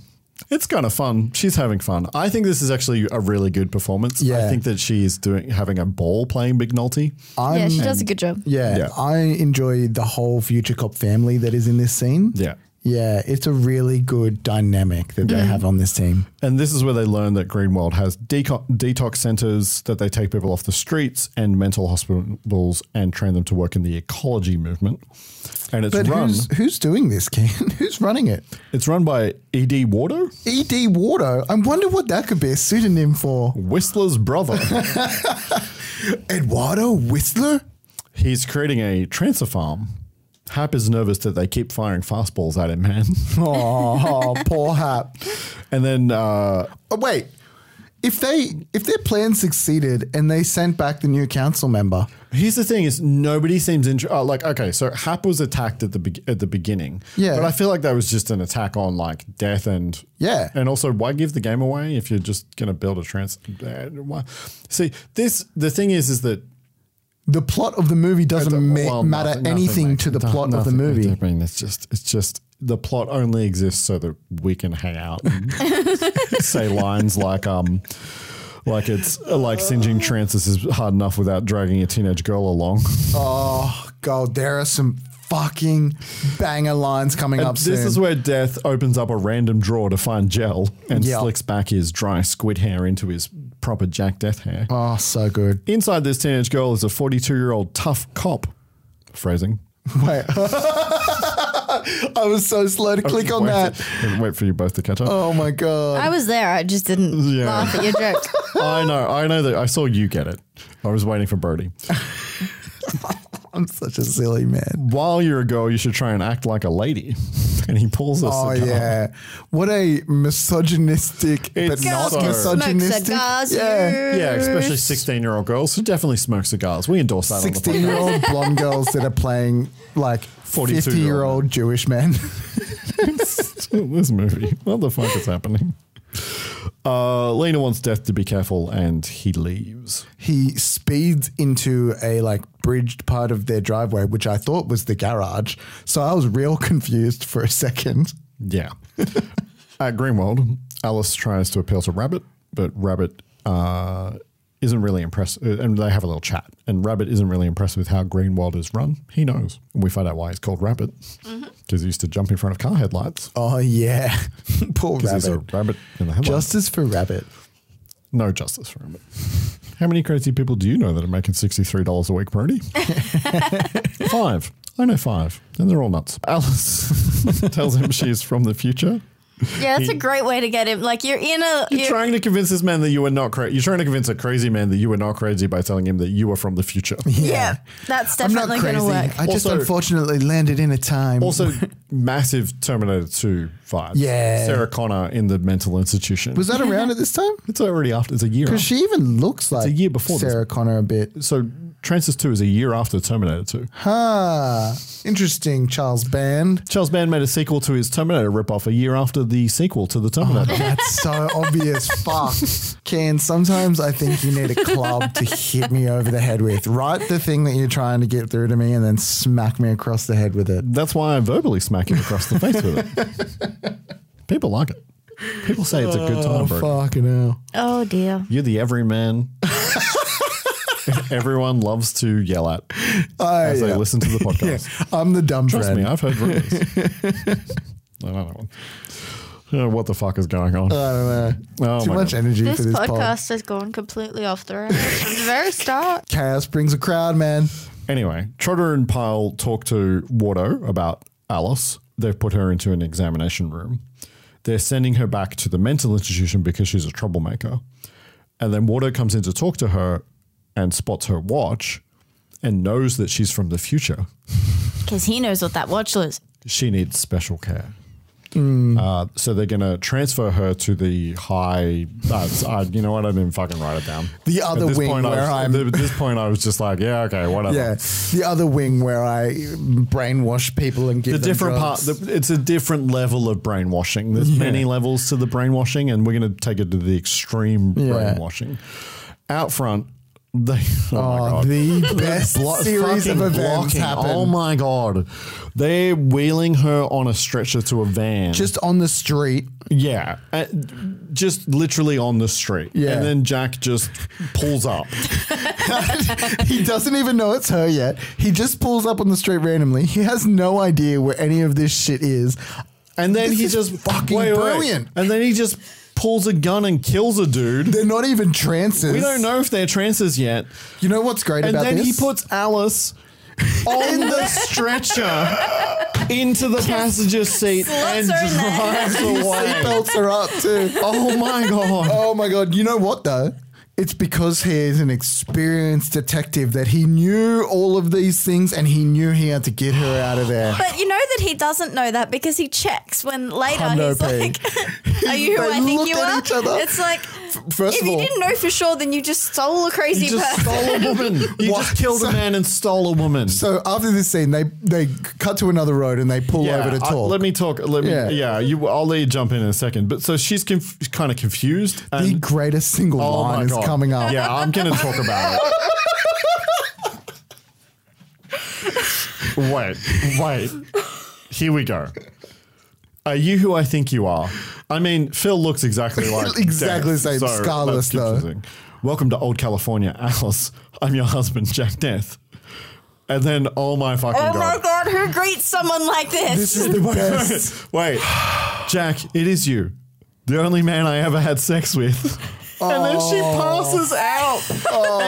And she passes out and Jack says, it wasn't that bad. Are you who I think you are? Are you who I think you are? Stillwell. Alice B. Welcome to old California, Alice. I'm your husband. Jack Death. Oh my God, Jack, it is you. The only man I ever had sex with. Wasn't that bad? I stopped the movie. I was laughing for the next 5 scenes. In what circumstances is that how you greet your husband? I stopped laughing and then started laughing, thinking about that line. It's only been 6 months. Oh my God. For her, it's been like how long? Wait, we're like peeking out. We're actually too loud right now. That was just insanity. The look that she gives him while she says that line makes that line so much better. It's like the genuine like earnesty that she's trying to pull off as a character, but like real world, that is the most fucking ridiculous thing that anyone could say ever in their life. This is like it's 10 this times is what a more 13-year-old like thinks about like as a story for like I'm a hero. This is a 13-year-old boy think that writing the a actor script. that plays Teenage McNulty wrote this movie. Yeah. It's what? It's 10 times. It's even 10 times more insane than the fucking ethereal union. Yeah, it like is. It's just fucking It's nuts. like, hi, I'm your husband, Jack Death. Like, how is that your response to that? You pulled up a great thing when we first in the line. It's been 6 months for her. Yeah. It's 6 months, right? That's what she says. Yeah. It's been 6 months since they've seen each other. If it had been like the 7 years that he's been there, it would still be weird, but it would be a little more logical because it'd be a little bit more like. It's just for some reason they just need. It's like the screenwriter's like, hey, wait a second, we need to set up that this is the only person that Alice has ever loved. I know what we'll do. We'll have her say, oh, he's the only man I ever had sex with. Guys, look, I know you think I'm cringe. It just makes no sense. Yeah, and oh my God. You know, I know you think I'm cringe for mentioning it, but this dialogue is straight out of anime. Like, this dialogue is straight out of anime. Like, I've heard this shit said in anime before. It feels like it's been translated from another language. Yeah. Is what you're saying. No, I'm looking at the comment within the comment. That's what you're saying. It's like, this is not English as first language. 100%. Yeah. Is Charles Band English for his first language? Yeah. Oh, okay. And Italian. Okay. Yeah. But that's not the reason. That's not why. Let's not slag off Charles Band. He did not write the dialogue.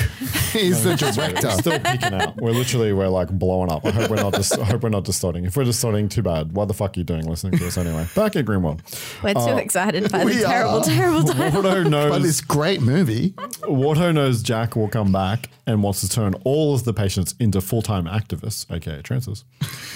Just looking at my notes, I just have, the only man I've ever had sex with. That line is so good. That line gives me life.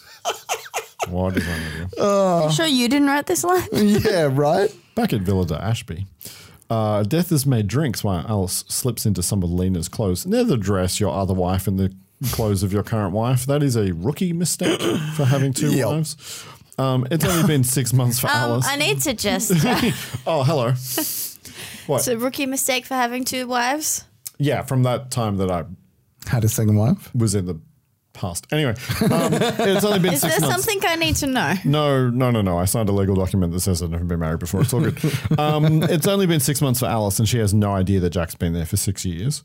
Alice has 2 of the pills that she took from the Trancer farm. And we learn, yes, that her ancestor was a mental patient, so she's been trapped the whole time. And she tells him about the TCL chamber in the barn. Death tries to kind of tell her that she's dead, but she cuts him off. And then they make out, and Lena walks in. Yeah, no. Also, through the running kind of gag of 2 wives, wacky, that goes on for like the rest of this movie now. Every time that Alice kisses Jack acts like he got jumped on. Yeah, but he and kisses her it's back so mutual. hard. It's so very much, hard. yeah. This is what I'm saying. Like, he is loving the fact that he's playing a character with two wives. Yeah. And then so Death goes to talk to Lena, and this whole scene is just fucking gold. This is just amazing. She threw her arms around me before I could stop her. Did he? Looked like you were trying to stop her from the inside out. Yes, such a good line. Death tells Lena it's his other wife. You're a bigamist. Is that what that word means? Bigamist? Does she not mean polygamist? I don't know. Bigamist? Bigamy? Bigamy is two wives, isn't it? Is it? Yeah, bigamy is two wives. Oh, okay. There's and then yeah. Yeah, okay. Anyway, it's okay because his other wife is leaving in 2 days. Can't she just let it slide until then? What the fuck does that mean? Like, let everything slide, like three, like throuple? I've had to handle a lot being married to someone from the future, Jack, but 2 wives? Lena, what am I supposed to do? She won't be here long enough for a Mexican divorce, even if I wanted to. Even if you wanted to. I've had to handle a lot of things being married to someone from the future, but 2 wives? This whole reaction doesn't make sense because the thing is, she knows the situation. She knows that his wife died before she met him. And that was one of the things he was upset about. And that's one of the things he didn't want to say. Like, that is a great pickup. So she should be a little bit more understanding that he would have an emotional reaction in saying to that, though, meeting up with his dead wife. Yeah. In saying that, though, she is entirely too understanding. Like, too quickly, I feel. She's never understand. Like, by the end of this scene, she gets comfortable, but then he fucks up again. Kind of, She keeps acting like he's cheating on her in this situation. But he is. But it's the kind of thing where there should be a little bit more of a... No, there should be more restraint on his behalf going, He didn't break up with her. She died. Yeah, but he could still go, I'm still married to another woman. Like, this is not okay. She died. He has zero restraint. He has It's just zero. different. He has. I mean, the opposite of restraint. He is totally into it. If it was it. up to Jack, he would just continue to have 2 wives. Yeah, Hundo P.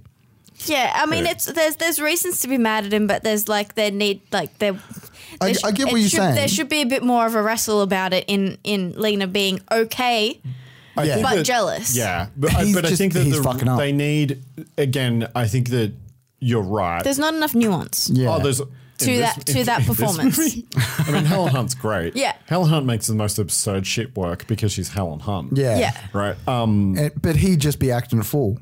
Yeah. What do you want me to do? Get a Mexican divorce? I had to look up what a Mexican divorce What means is that? because I was like, okay, that feels like something I should know about. So in the mid 20th century, so meaning the 1950s, some Americans traveled to Mexico to obtain a Mexican divorce because it was faster and easier to get divorced in Mexico than it was in the United States, because in the United States you had to have cause. Yeah. You had to have a reason. Right. Like an actual kind of legal reason to get divorced, whereas you could just go to Mexico and get divorced. So celebrities used to do it. Celebrities used to go get Mexican divorced. So list of celebrities that got Mexican divorced. Catherine What?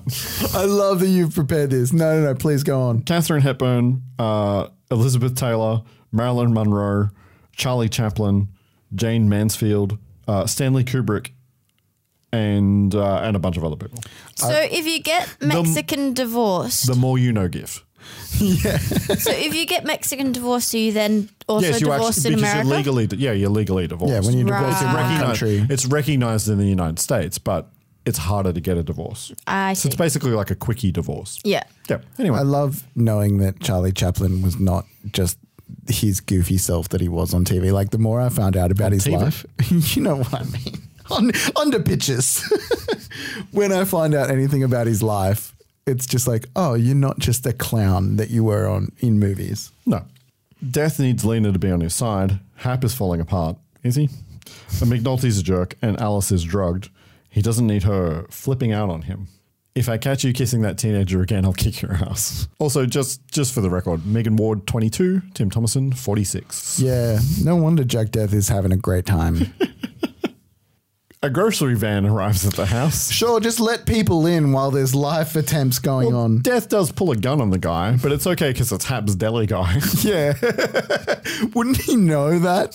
Yeah. Wouldn't he's lived with him for with him 6 years. Hey, it's my deli guy. Hap is trying to sneak booze into the house. Death sends the deli guy on his way, and Hap is ready for the final shower. He can see it coming, and he wants one more game before he goes. Oh man, it's baseball crazy. Yeah. Fire truck crazy. Baseball, Chekhov's baseball game? McNulty spots a strange ham. Oh, yeah. Why is this ham stuffed like a turkey? He may have said, why is this ham ticking? And Death throws it out the window. It explodes. Deli guy is a trancer. Death singes him real quick, and Hap starts chugging down vodka. In this movie, there are the main cast on the good side and trancers. Yeah. Everyone who you see who is not part of that team is a trancer. Besides the old ladies. The trancers, Jack killing a trancer gets Alice all hot, and she jumps Jack. That's right. Lena walks in. Which, of course. And then we get the lines. Jack, you son of a bitch! Lena, don't jump to conclusions. You're the one doing all the jumping, Jack. Why does she keep butting in on us? Because I happen to be his wife. So am I. Oh my God. You know that you had a good day down at the word mill when you wrote that line? Yeah, fucking oath. When you write down a line, at the word mill. When you I write love you. A line like that, you can take the rest of the afternoon off. Did you take the rest of the afternoon off after you wrote that line? As a treat. Yep. 2 wives. It's so wacky. Brody, which one would you choose? Oh, are you kidding? Is that even a question? I don't know. Guys, on 3, let's just say who we would choose. 1, 2, 3. Helen Hunt. I knew you guys weren't going to say anything. I don't know. None of you guys are going to say anything. I don't know. Anyway. So what happens next in the movie? Next time someone hands you an exploding ham, I'm going to pass the mustard. You write a line like that? You take the afternoon off. You start the weekend early. Death talks to Lena. It's now daytime, but they're acting like they just walked out of the last scene, which was nighttime, and continuing their conversation. Yeah, the time periods jump around a bit. Death wants her to understand Alice will die if she goes back up the line. Lena sympathizes and then goes to talk to Alice to kind of clear the air, which does not go well. Alice thinks that Lena is in the way. This movie does really not pass the Bechdel test. Before this conversation is when they both find out that they're both his wife, right? Like this is where 2 wives. Where Helen Hunt's character. This should be called Trancers II, 2 wives. Yeah. So this is 2 where faces of death. So Helen Hunt's character says that she's his wife too, and his dead wife doesn't react in any kind of shock and horror. She's just like, I'm his wife too.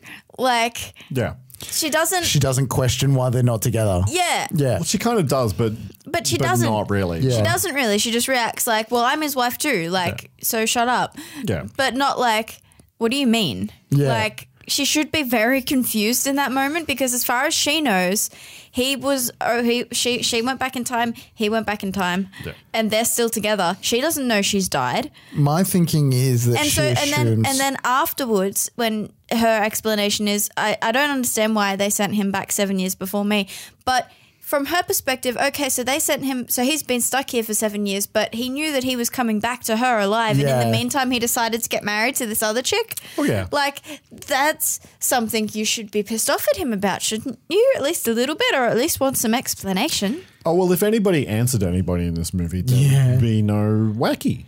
It's just so much, like, fun miscommunication. Like, normally that frustrates me, but this made this movie. I'm good with the wacky. I'm happy with the wacky. I just think that there should have been wives. a little bit more nuance in the way the wives reacted to these things. Look, I think in movie, the justification in Mrs. Death 1 is that he was you could sent just back. use her name. I'm trying to pull out the 2 faces of death line that I said before and you guys didn't laugh at. It's not really a bit. It's on the cover of the tape. I think her in world justification is either he's been trapped back there and has moved on with his life, or he's been sent back there and this is what his ancestor was doing. I don't think that's if that's it. I think that's between the lines. I don't think that's said anywhere in the movie. I don't think there's anything between the lines in this movie. I don't think there's anything in the text that's that. That would make sense, but that's not in the text. Yeah. So Alice and Lena debate who's the important one to Jack, and Alice breaks the news to Lena that Jack is headed back to the future. 2, Electric Boogaloo. Lena packs her bags and leaves Death a Dear John note. And then McNulty has news. Hap is on the lam as well, and he took the vet. Hap has gone full gear and bought all of the baseball stuff he needs at a sporting goods store. I laugh so much at Hap and his baseball. Dude, if you think you're about to be taken out, I'm getting fucking drunk and buying a full baseball outfit. I mean... And stealing a vet and then going playing baseball with some bums. The baseball outfit and the vet, yeah. Yeah, for sure. Yeah. At Greenwald, Wardo inspects his new Trancers. He wants them out on the street. Pyle thinks that some of them aren't ready. Pyle? Is that his actual name? Dr. Pyle, yeah. Oh, like Gomer and Pyle. Or Gomer Pyle. Yeah, sorry. Did you notice the uniforms in this?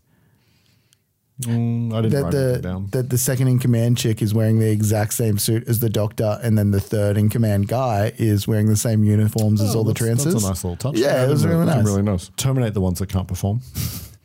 In the greenhouse, Wardo is growing future plants that are dying, and Pyle blames an orderly, which I think is meant to be. I think he's blaming Rabbit, but they never make that. Well, that's why he becomes but they never really again. make that connect. They didn't never make that clear. And honestly, I think it was Pyle that fucked up and he blamed Rabbit. I agree. But can I just say that this scene, are the plants like being fertilized with blood? Is that what they're saying? Yeah, it's real loose. I also did think maybe that was true, but yeah. Okay. Also, Dr. Wardo's holding a handkerchief to his mouth and wearing gloves because he's pretending like to the be smell. He's pretending to be Howard Hughes. Yeah, but like, so I think what they're saying is that the drug is made with this plant that they fertilize with blood that they've pumped full of the drug. I don't Yeah, it's a weird circle, but also. The baddies in this film get like 2 minutes of actual screen time, but they fucking bring it. They get more time than Whistler.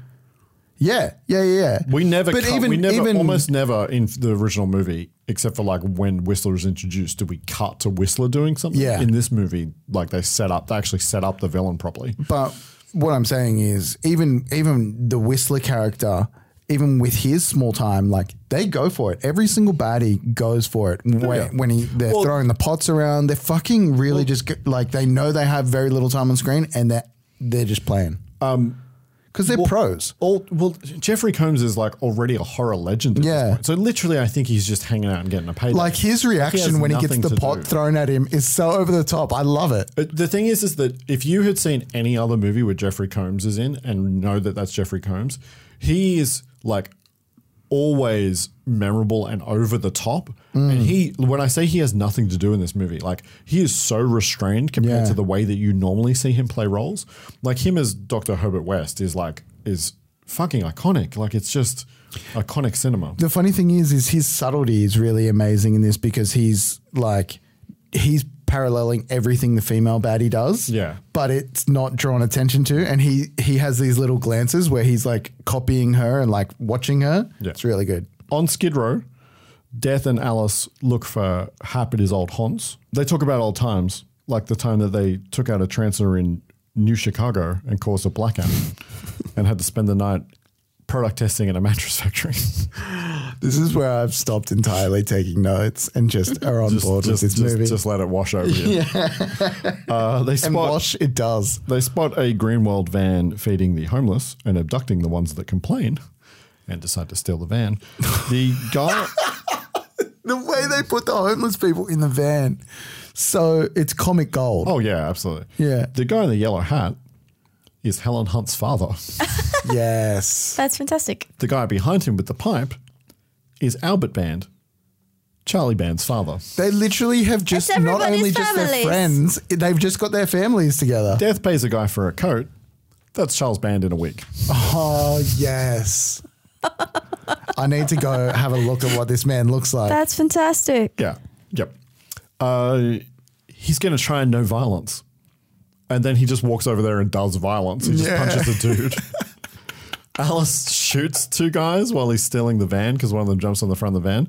Megan Ward fires a gun like she's never even seen a gun before. Like, it is so awkward. She's never fired a fucking gun before, and they gave her no training on how to fire a gun. Yeah, it's awkward. Yeah. Pulls up in the vet to an empty lot where some homeless people are hanging out and forces them all to play baseball for booze. Yep. It's so good. I thought we were going to get old mate back again. Wasn't it the guy from Community in the first one? Oh, you thought it was going to be the same homeless guys? Yeah. No, it's different homeless guys. In the van, Death is all out of ideas to find Hap. And this is where Alice kind of finally puts, 2 and 2 together because Jack keeps on saying were instead of are in relation to their marriage. And then, of course, she tries to jump him again. Why not? And because Lena's not there to catch them. Well, you never know where Lena might be. And the radio goes off. The Greenworld henchmen have spotted the vet. In the bottom of the first strike, Hap's having trouble wrangling the drunks. Who's playing first base? Yeah, we're both playing first base. The old man batting? Tim Thomerson's father. It's just everybody's parents. Fuck yeah. Do you reckon they did it for free? They probably did it for cheap. I mean, Charlie doesn't pay shit. Yeah, exactly. He was just like, let's bring our families in. They can be in the movie. They love that. Yeah. We'll just, fuck yeah. That's the way shit gets done. Just feed them and they'll be happy. Yeah.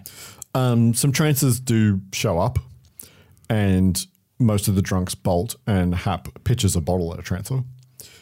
Jack shows up. Oh, yeah. That was a good shot. Yeah. Jack shows up in these trancers are so awkward. Yeah, I know. Like the trancers in the first movie are awkward, but the trancers in this movie, just the way they move is so weird. It's also weird because the trancers in the first one, before they turned full zombie, had some semblance of humanity, where these ones seem to be full automatons before they zombify out. Yeah, because they're a new breed of trancers, and anyway, Jack shows up in the van, shoots the trancers. Hap jumps in the van, and then Death jumps in the vet, and they split up to go back to the house. And then on TV at the house, the Sadie Brady show is on. And Sadie is played by fucking scream queen Barbara Crampton, who has maybe the brightest blue eyes that I've ever seen in my life. She's also in most of the movies that I mentioned that Jeffrey Combs is in. She's another horror icon. Yeah, okay. She's in Reanimator. She's in From Beyond. She's in Robot Wars. She's in Castle Freak. She's in Rob Zombie's Lords of Salem. She was also on soap operas The Bold and the Beautiful and The Young and the Restless. She's become a film producer as her career has gone on. Weapon. She produced the remake of Castle Freak that is a Charles Band movie that she was in the 80s. Mad. And she's still acting. She's still to this day acting. What a fucking weapon. She's in the movie Jacob's Wife that I mentioned last week. Not Jacob's Ladder. Not Jacob's Ladder. Jacob's Wife that I mentioned last week that Robert Russler is in. CM Punk is also in that movie, and I forgot to mention that. CM Punk's in that movie. Yeah, CM Punk is in Jacob's Wife. I really want to. I would really like to watch some of CM Punk's stuff. I want to see what he's like as an actor. Yeah, his promos. He's in a fair few things. His promos are incredible, so he's got to be halfway decent. You would think. Yeah, I think he plays a cop in that movie. I love CM Punk. Yeah, I love Barbara Crampton. She's one of my favorites. She's in so much stuff. Is she kind of the old school horror queens that are super beautiful? She started in soaps. Classic look kind of thing. Got into horror. She's blonde hair, blue eyes. Yeah. She's a good looking woman. She is naked a lot in those movies. Course. Scream queen. She is an absolute scream queen. She embraces that role and she's never stopped doing horror. She loves horror. She loves being in horror movies. Back in the day, though. And then she also does she's also done a bunch of TV and came back to soap operas and did soap operas and stuff. And and now is producing movies as well as being in them. Correct me if I'm wrong, but back in the day, those horror movies were very sexy movies, weren't they? They were less about they had gore, but they had parts of very sexual. Reanimator parts. is super gory as well as also having a lot of nudity. The nudity is part of the selling. Yeah, it's part of the genre. To get the people in the door to look at the nakedness and then shock them with the gore. Yeah. She's there in Reanimator. She's naked when there is gore. Yeah, but that's the thing. Like that was always part of the genre. You know how we talked about. I don't know if you remember this, but the very first time I mentioned Reanimator, which I think was on the first Future Cop episode, there is the scene in that movie that is the notorious scene that everybody talks about. She is naked in that notorious scene. Right. And she's interviewing in this movie, she as Sadie Brady, she is interviewing Wardo on her show because he is the leader of the militant wing of the environmental. Wardo. That's fucking terrible. Name. Whistler's a great villain name. Wardo is fucking horrendous. It's so bad, but I love it. It's so bad. Every time I hear it, it makes me cringe, but thinking about it makes me smile. Yeah. Every time I hear it, I think of Where's Waldo? Where's Waldo? E.D. Wardo. Fucking so dumb. So, they're all gathered around, like the rest of our Trancer crew, or Trancer stopping crew, hunting crew, is gathered around the TV watching this show. And this is the first time that Jack has seen Wardo, because they have no scenes together until the end of this movie. They don't really even have scenes together at the end of this movie. Not really. They're not in the same. They're not really. Never in the same shot. In the same shot together. Yeah. And then after the show ends, there's the end of the trailer for Charles Band's Crash and Burn. Yeah. Which stars Megan Ward, who is in this movie. Yeah.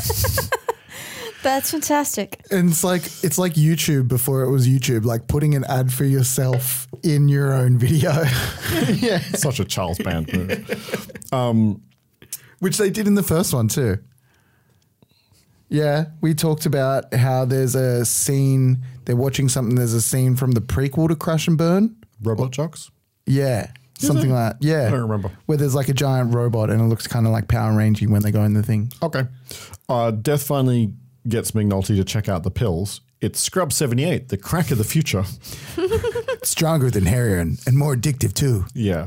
They figure out that Wardo brought back seeds from the future, and that's how he's building, in a box. Okay.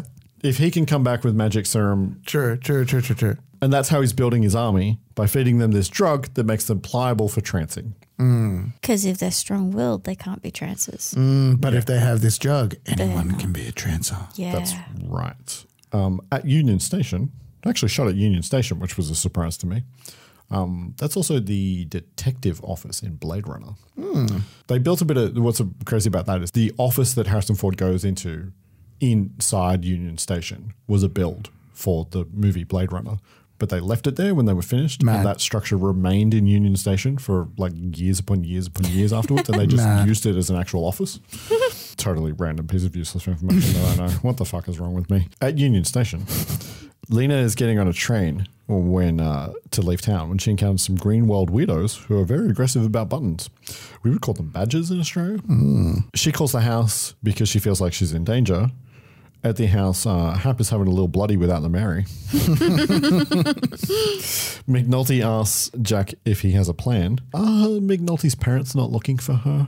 Yeah, you'd think at some point. Is she just living? Right. Is she also just living at the house now? Well, they say in the first one that she has no parents because she's the closest living relative, so she's got to be an orphan. Yep. That got dark. Jack's plan is to go after Wardo. That's the entirety of Jack's plan. The name. And then Lena is, of course, damseled by the Greenwald guys, who, of course, grab her. Wardo in his lab seems to have sorted his botanical issues. They cannot be stopped now. The name. Sorry, every time you say it, it just runs down my neck. Yeah, and then Death goes to Union Station, but of course he's too late. And they're back at Greenwald. Rabbit is about to be tranced. You belong in a Greenwald. Poor Rabbit. Jack collects Alice from the house, but leaves McNulty and Hap behind. Wardo has Lena strapped to a chair. He monologues about Lena and they banter. They're going to trance her as well. And we're kind of getting into the home stretch Yeah. Bottom of the ninth, as Hap would say. Top of the ninth? It would be top of the ninth. Top of the ninth, as Hap would say. Jack takes out a guard jumping out of a tree. He was hiding in a tree. Yeah. I love how she runs across like sneakily in full light and then distracts the guard to come to the tree and Jack jumps out. Yeah. And is that planned? And then Jack steals the guy's uniform and puts it on in about... Jack is taking the uniform off the guy. They cut to Alice running. They cut back. Jack is just in the uniform. Yeah. Which I understand. I understand they're just trying to make it move quicker because you don't want to watch Jack Death get dressed for 10 minutes. I do. You could cut away and then come back. Anyway. I want to watch dry haired Jack get changed. Okay. You're a problem, Birdie. You're a problem. Oh, my God. Oh, fuck. He and Alice spot Lena being led away by Trotter and Pyle. Alice thinks they should stick with the mission, but Jack loves her, meaning Lena. So Alice shows him the way to the Advanced Treatment Trancing Center, whatever the fuck it is. Inside, Rabbit doesn't want to take his pills, and he causes a scene that allows him and Lena to make a run for it. But then they're caught almost straight away cornered by Trotter and Pyle straight away. And then Jack, pretending to be a security guard bringing in Alice, arrives and they just open fire. Lena and Rabbit are standing behind the people they opened fire on. So their confidence... I think it's unearned. I mean, they're agents. They've had training, though, of course, we've already talked about Alice being a bad shot, but still. Yeah. They get out of the building and all head for for a greenhouse where they break in. No, wait. Yep. Are you talking about them in the barn? No, not the barn. Oh, okay. Not the barn yet. Sorry. Trust the format. Before they get to the barn, they go to the greenhouse. I thought that was after. Where Jack burns all the plants. Kind of. He sets like half the plants on fire. Yeah, they must be flammable plants. I'm not sure he got all of them. Also, I don't is think he spraying them with fertilizer? I don't know what. He just picks up like this spray thing and then sprays it and like then sets fertilizer it on can fire. be explosive, but I don't think you can light it like that. Yeah, who knows? It's a Charles Band movie. Yeah. And then as they leave, as they step around a corner, Rabbit gets it and Alice pulls Lena back. Justice for Rabbit, man. He fucking saved her life and fucking justice for Rabbit. Poor Rabbit. And Rabbit. But I'm also having like a weird flashback. Is there a rabbit in another movie that's like gets beaten up? Like, oh, damn it. You know how you have that thing? That's what it is. That's what it is. Thank you. It was just in the back of my head. And it was tickling me. Never seen it. You've not seen it, man. Oh my God. Why would I watch that movie? I don't know. I just thought you would have watched it at the time. I don't like Eminem and it's a battle How rap. do you not like Eminem? Because I just You don't. love battle rap. But it's a battle rap movie where they have fucking backing tracks, which you do not do in battle rap. Oh my God. That's sad.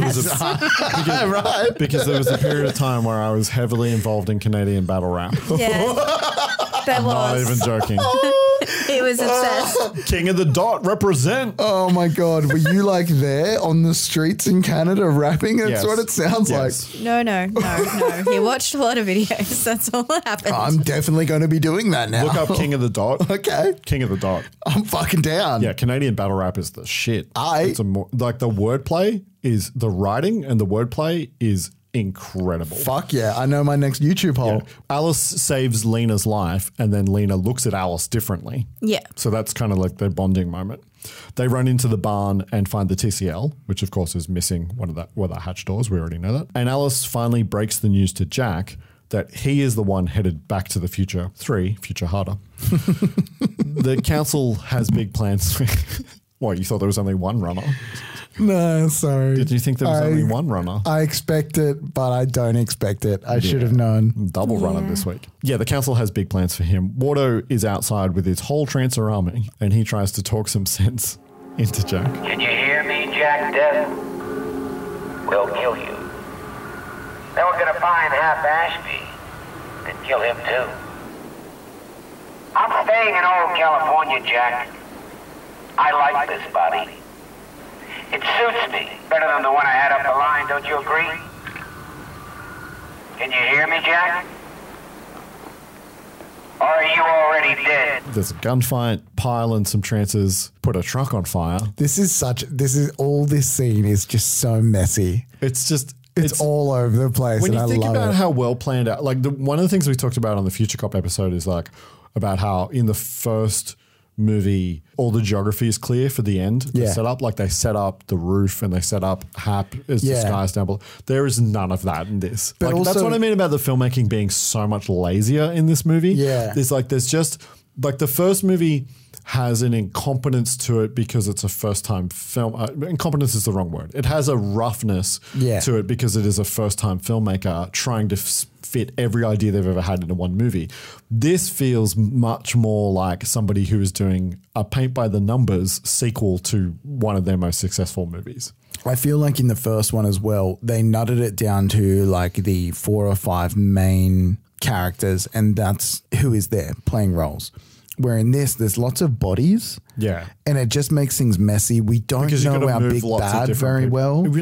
We don't know him at all, We really. have 3 big bads. Yeah. We have 1 big bad and two like head 2 henchmen commandos. and we don't really know anything about them. Yeah. Like you didn't even know that. Like, okay, so if you were going to make the assumption which one of the hench people is a doctor, I would have assumed the female. She's Nurse Trotter. He's Dr. Pyle. Shut the fuck up. Yeah. I thought she was second in command because she wore the same clothes as the doctor in that one scene. No. Yeah, they don't spell what I mean. that Like, there's stuff no- out like really the- very well. Like there is just a laziness to this movie that is a different type of roughness to the first movie. Yeah, there's definitely some I don't give a fuck about this movie. But yeah, this whole sequence is so messy where it goes from in the barn to having the shootout to where the blocking is, like shooting past each other. And then Also, we'll get into it in a second, but they can't just go out the back door of the barn. What about I think the messiest part of this is I think this exemplifies it all. When Death throws the gun to Lena and she drops her gun on the floor and then just scrounges around for it, it's like, it's not even like the drop doesn't even look like it's on purpose. It looks like on that take, she just dropped the gun and scrambled for it. Well, they probably only shot one take. Yeah. Yeah, he throws her the gun and tells her to save a bullet for herself. Oh, fuck. That is so heavy and it just gets way like pushed to the side. Yeah, because if they run, they'll be cut down. And then Lena says, what if they aren't running? Because there's this giant metal feed tray in the barn. There's just and corrugated a tractor. iron. No, it's not even corrugated iron. What is it? It's color bond. It's which is the same thing. It's is it? corrugated iron. Okay. Yeah, we just call it color bond in Australia because that's the brand. brand, name. yeah. And Jack starts tying one thing to the other as the Trancers push the truck that's on fire at the barn to set the barn on fire to burn them out. Why not just light the barn on fire? Because reasons. Jack starts the tractor and then jumps into the tray with Lena and Alice. Now, one of the funniest visual gags of the movie is about to happen. Well, the tractor bursts out of the barn. The Trancers open fire. And Death and Lena pop up and fire back. All 3 of them pop out, don't they? Yeah. All 3 of them pop out and just start firing uncovered from this thing while 1,000 bullets are going at them. They hit all these Trancers. Those Trancers can't hit them. Yeah. But also, there's not even like sparks coming off the thing that they're riding in. It's just like it's not being hit at all. Yeah. And then Pyle is killed. Pyle's shot and killed. Bye-bye, Jeffrey Combs. I look forward to seeing you in much more interesting roles in the future. And then Hap and McNulty roll in Chekhov's fire truck. Hap, why the fuck are you there? You've been scared for 90% of the movie about. Well, he has a being fire killed. truck and he finally has a reason to use it. Yeah, but also I thought he was about to be shot, and then like later in the movie they had uncovered that he had a daughter already that they didn't know about because it wasn't on the books or something like that. Making up another movie in your I head. did. I started watching my clapping monkey in my head again. And fire trucks must be a Trancer's only naturally occurring enemy because they all run away. I thought my assumption is sirens. They think like police and that are coming. Okay, whatever. But like it's clearly not. It's clearly not the case. Yeah, it's just Wardo left. He fires at Jack with a machine gun and just misses. Just misses. But Jack has ample time to throw a pitchfork at him. Oh my which God, the hits close him. up. The close And up. then, the close up. Where How long that pitchfork comes to. Oh, Yeah. fuck, it's good. And then Wardo just pops blood from his mouth. Like he literally like blows a bubble of blood from his mouth. Oh, it's so beautiful. Trotter just bolts. She's still out there. Yeah. She just walks away. Yeah, but none of them give a fuck after the boss is down. No, and Hap and McNulty have a nice time putting out the fire. Yeah. The actress that plays... They actually She's look having like such a good time. She has like this massive smile on her She's face. so excited about using that. It's it so looks good. like she's just like doing something with her grandfather. Yeah. You know, like just like That having is a good not time. McNulty. That is that actress Yeah. having a good time. Yeah, but they have to rush because the TCL is going to go back in 3 minutes. When did they my put God. the hatch door back on? When did they don't. put the timer on? No. They don't. That's why they can only send one person back instead of two. It's all just plot bullshit. This is the thing about the TCL is it's all just plot bullshit to get us to this moment. Who are they intending to be the second person? Wardo. Jack and Wardo are who are meant to go back. Oh, fuck. Right, so Jack... Why? Okay, because... Something to do with a brain scan? No, because... Yes. Fucking hell. Yes. Okay, so Jack can't go back because his body's fucked, right? So the TCL allows him to go back in Phil's body, which let's not even just deal with that, and take Wardo back so that they can scan Wardo's brain for whatever reason to figure out how he makes trances, maybe, because maybe they haven't figured that out, right? And then the idea is that Alice will go back with the serum. Alice and McNulty will both go back with the serum, the regular way. Yeah. But Alice can't do that because she's going to die. She's going to go back to die. Lena begs Jack to stay. McNulty explains that death is body fucked in the future. But like also, if Lena has to beg Jack to stay at this point, like... Well, no. So there's not it's just her reaction. She doesn't know what Jack's decision's going to be because Jack's been making out with a fucking teenager for the past 48 hours. Yeah, she actually... How old is she in real life? 22. Oh, thank God. Thank God. She's not an actual teenager. Okay. Yeah. She just looks like a teenager. Yeah. But then Jack makes the call. He's not going back. He loves Lena and he wants to stay. And there's only room, which means Phil's fucked. Phil's been fucked since Jump Street, but still. Jack tells Alice that she's the one going back because she's going to die if she goes back with the serum. So she's going to go with this body and live a new life in the future. Be a council member. But they won't be. Well, I don't think she's going to be a council. She's not going to take Jack's place. And Alice is like, but then we won't be together. And Jack's response is, but then you won't die in my arms. She does get into the TCL. He kisses her goodbye. Lena doesn't seem to mind this time. And then in the future, the TCL arrives with Alice in it. Nobody seems that surprised that it's not Jack stepping out. Yeah, no reaction. Wait. And then McNulty wakes up, which means back in California, a 15-year-old girl just unpaused to find herself surrounded by dead bodies in a half-burnt-out barn with 3 strangers, just like that time she woke up in Chinatown when she was a small child. Oh, poor girl. That is fucking a great pickup. I totally forgot about that this time. Death should pay for that kid's therapy. Yeah. Well, I mean, old mate with the fucking mansion should pay. Yeah. Well, yeah, Hap should pay for that. In the future, Alice has a moment with Jack's calcified body. Raines is like, where the fuck is Jack? And McNulty answers, I think he found a new home. Cut to Jack and Lena buying a new home.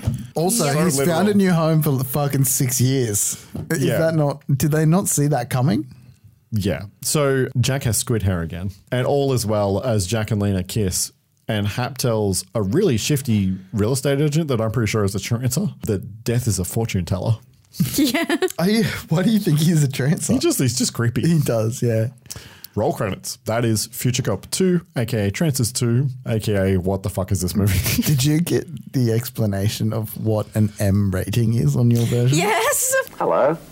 Allow me to draw your attention to a significant movie experience. It's called M. M for mature. M is for everybody, but it's recommended for film lovers 15 and over. Why? You know, it may contain scenes which might disturb or harm younger viewers.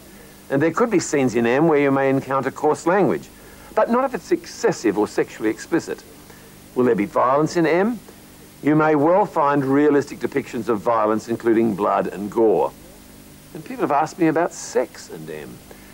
Quite frankly, sexual activity or sexual intercourse may be implied or simulated. So that's M. May I make a suggestion? Do keep M in mind when choosing your next movie for the mature members of your family. I hope you enjoy M. I know I do. It was so bizarre. It was surreal. It was the greatest thing. It's seriously, watching it with a modern lens, it feels like one of those surreal like comedians like Eric Andre or something like that. So it was so good. Kira didn't know who that guy was. Do you know who that is? I don't know. That was the guy, yeah. Oh, wow. Okay. So this is so exciting. So, to provide some context, on our VHS tape after the credits, we got a presentation about the M rating in Australia and what that means. You should consider it for your next You really viewings. should. I do. And it was very kind of funnily written, right? It was kind of fantastic. amusing. And it was part of a classification educational program that existed in Australia because Australians apparently didn't know what the fuck ratings were, right? So there was a series of these. What's really cool about that is that there's an older gentleman in glasses that looks like he's from the 1960s presenting it. That is Bill Collins. Bill Collins is an Australian film historian and film critic who was an icon when I was a child. Now you guys are older, so you probably wouldn't know who. Younger. You guys are. I'm older.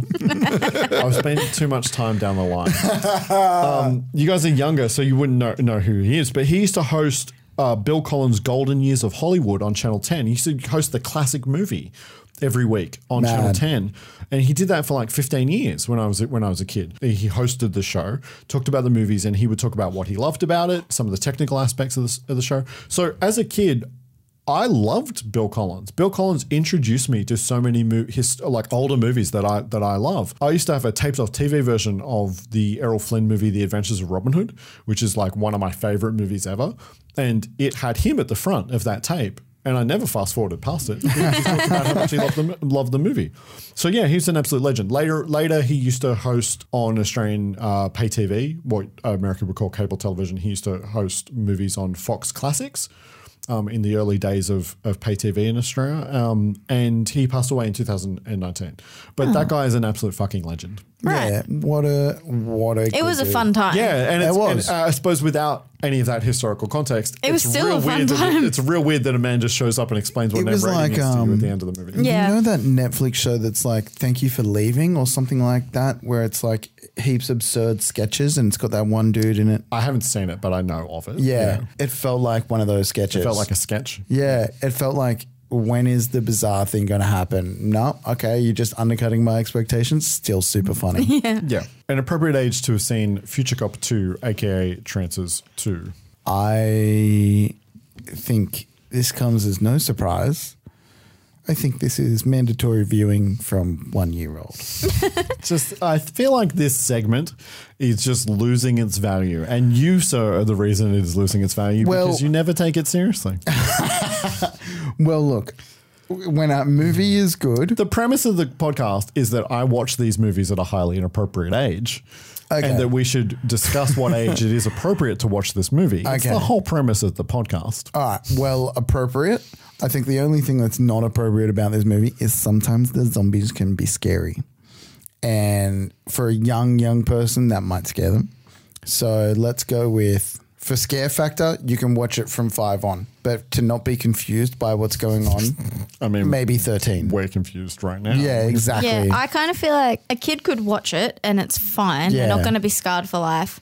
But I think you probably need to be more like 16 to care about like the relationship dramas, and he's got 2 wives and how are people feeling and stuff like relationship drama ness. I don't think you care about, like, you don't care about relationship drama when you're a kid. So kids love it when a man has 2 wives. Yeah, right. I think the line, "Oh, Jack, the only man I've ever had sex with," that line hits for about 11 to 13-year-olds. Yeah. So I that's think, it. So that's the age group, I think. Yeah, so I think you need to be like a teenager to care about the plot of this film, but it's, in terms of appropriate, I would agree that it's fine because there's no nudity. The violence is pretty funny, so it's not really that big a deal. It's such a good film. So yeah, I kind of agree. Mm-hmm. I was probably 10. Yeah. I think, so this came out in 91. I was 9 and I probably saw it a year later, yeah. And I had seen Future Cop and Trancers. Yeah. So we were excited to watch it. So yeah, I was about 10. A rating for this movie. We rate these movies on a 5 star scale, with 1 being I hated this movie, 2 being I didn't enjoy this movie, 2.5 being this movie was fine, there were parts of it I liked, 3 being I liked this movie, 4 being I love this movie, 5 being this is one of my favorite movies of all time. Brody. Kira, can you go first? I just feel like you were gonna hit a 5 for the first time. Maybe. Maybe. I'm sorry. Am I stepping on your shit? No. It's all right. I step on your shit all the time. Kira, you just go ahead and write down a 5 for me. 5 for Brody. This was the most fun movie I have watched it was just so silly and fun. I fucking really enjoyed it. I'm pretty sure you didn't give Future Cop a 5, so you liked this more than Future Cop? But it's more. probably a 5 because he liked Future Cop, right? Yeah, true. Like it's because you're hanging out. It's like what I said before. Future Cop was you're hanging good. out with your old friends again. 100%. Yeah. There's some nostalgia now a little bit for that film. And also like rating the other movies like Rapid Fire, say, that gets a real rating.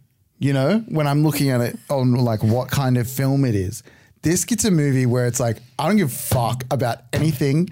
This was so much fun. Yeah. You had such a good time that it doesn't matter that it's 100%. terribly made. And 100%. Yeah. And I understand that. And I keep saying, I had a lot of fun. I just think that when I'm kind of bagging on the movie, I'm talking about it objectively. I'm not talking about it subjectively. Yeah, of course. Yeah. Kira?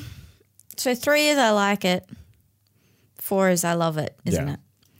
Yeah, I don't love it. So I'm going to go 3, but I think it's like a high 3. But it's not compared to other movies that I know I gave 3.5, so I don't think I can give it a 3.5. So I'm going to go with a solid 3. Yeah. 2 Phases of Death. Everything about this movie is perfect. I had a great time. I definitely solidly liked this movie. You can rate it however you want. I would not say it's one of my favorite movies of all time, which is what you've rated it.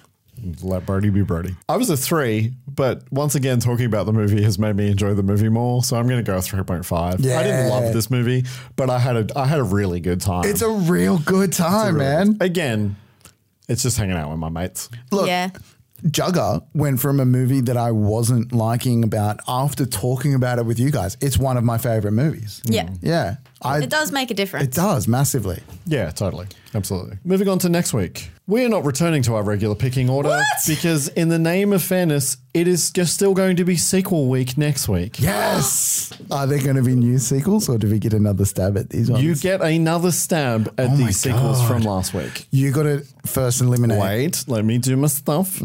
So this week, Brody will pick from the remaining sequels I own to movies that we have already watched on the podcast. And you will do that by taking turns about what you do not want to choose until there is only one left. And next week, there can only be one.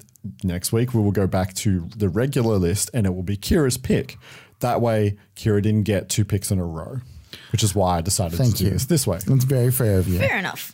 Which means that on the list this week are Iron Eagle 2, Best of the Best 2, The Gate 2, and Highlander 2, The Quickening. Fuck, I forgot how fucking epic these sequels were. So you guys are picking what you do not want to watch, and in order for Brody to have the last pick, he will also pick first. Yep. All right. Oh, right, because there's I need to a quickly number of- read the backs. Yep. So, Best of the Best 2, get ready for the ultimate challenge. This time, it's the fight of their lives. All right, so this one, Brackus is the brutal mastermind behind a murder on the Las Vegas Strip when 2 karate masters, oh my God, are ambushed by Brackus' explosive and devastating attack. Oh, yeah. This is a complete change of the format. They Karate Kid 2'd this movie. Holy fuck. So remember in Karate Kid 2 where he goes and has to actually not fight in a tournament, but he fights for his life? Yeah. Yeah, because it's not a tournament at all. Well, there is a tournament. There's a tournament? Oh my God. But it's a tournament where you fight for your life. Okay. Oh my God. Iron Eagle 2 is an America-Russia team-up. Iron Eagle 2, American and Russian renegades against an outlaw nation holding the world hostage. The wild blue yonder is about to get wilder. It's so funny because last week you guys didn't even really look at the covers. We didn't. No, we just based it entirely off what we thought of the first You just movies. picked it off completely off titles and did not take the context of the Okay. Iron Eagle 2, Dawn. And deep within the hostile Israeli desert, a secret missile base is ready to blast its ballistic warheads against the highly populated American and Soviet cities. Oh my God. Chappie is to lead a crack airborne task force on a mission to uncover and destroy the base. Oh my God. Chappie is the main star of this one? Fuck yes. Okay. They're all so different. They are. They really are different. Okay. Highlander 2, The Quickening. Sean Connery in this one as well? He's on the cover. Holy shit. He's on the cover. I think that would tell you that he's in it. Yeah. It's very bad. Okay. This is how unprepared they were to make a sequel to this movie. They killed off Sean Connery in the first movie, and then they had to figure out A, how to make a sequel to a movie that ends with there being one immortal, and 2, how do we get Sean Connery to come back? First of all, Actually, yeah. How do they Virginia Madsen is in this and she's gorgeous. Yes. Do they explain on the back how Sean Connery's You doing? don't know. You don't want to be. I have to say, you do not want to be spoiled for Highlander 2: The Quickening. Okay, same concept. I won't read it. It is insane. Okay, The Gate 2. Also known as The Gate 2, The Trespassers. The Gate 2. You can enter hell twice, but the second time, you stay forever. Is there a Gate 3? Oh my God, we get Terry as an adult. Is that the same dude? Holy fuck. That's fantastic. And he has a minion. He's studying them. The first time was only a nightmare. This time, it's hell. I'm getting really good at voice, guys. You reckon I'm getting better? No. I think you're always great at it. Thank you. Don't compliment him. You ruin our whole dynamic. I'm sorry. 2 husbands. This is fucking agonizing, Ken. Yeah, it's a lot harder when you know what they're about. Talk to me. What is your warming feeling sensation? I will put you on a clock if you don't make a decision. Okay. Because we do need the podcast. I need to confer. Okay, I think Gate 2 and Best of the Best 2 They're jump out the most. They're calling out to Yeah. me as well, which is a real shame because Highlander 2 is something that it's burning inside me to watch. Yeah, for sure. But what I'm going to do is Iron Eagle 2 because even though I really want to see it, I really want to see Chappie. The concept doesn't, like, the plot doesn't sound as, It's like, not as these two, insane to Best me. of the Best and Gate 2 sound more, For a sequel, I need it like to get crazier. exciting, yeah. Yeah, so I'm going to remove Iron Eagle 2. I'm not throwing. I have no. So Brody's picked to not watch his Iron Eagle 2. Yeah. I'm not trying to put my hand on the scales by any means. Please but do. I'll put my hand on the scales by saying if you want crazy, Highlander 2 is your money. That's why I didn't It is remove one it of the first. most insane movies ever made. I'm just going to put it out there. Whatever comes out of these 4 choices, to be honest, I don't care. I'm happy with all 4 choices. I'm definitely going to regret the ones that I don't watch though. So if they can come back soon. We have so many other games to play. You are fucking Jigsaw, I swear to God. Yeah, it just doesn't. Highlander 2 just doesn't jump out at me like that. These two sound like I've seen photos from Gate 2 and it looks like a good time. You're and not fascinated to find out how the fuck they bring Connery back, how they justify that from a story perspective? I am. It just doesn't jump out at me like this is like, oh, they're Hold changing on. the whole format. What the hell? And then Hold this on. is like, I feel like the internet's going to get mad at me, but I'm going to say no to Highlander 2. Oh, because we both vibed on these, on Best of the Best and Gate, that I just, yeah. Internet, they will be watched. Highlander 2 will be watched. It will. So Kira has eliminated Highlander 2, which leaves us with Best of the Best 2 and The Gate 2. Now, talk to me, Kira. I don't want to be stabbed in my sleep. No, you wouldn't for either of these choices. We're good. I honestly don't know because, like, going into this, I had seen it was Gate 2, but that's because I didn't know anything about any of the others. I'd just seen some stills. I'm vibing on this so hard. It does sound interesting. Yeah, but I don't know. Can we make it together? I mean, I don't know. I'm.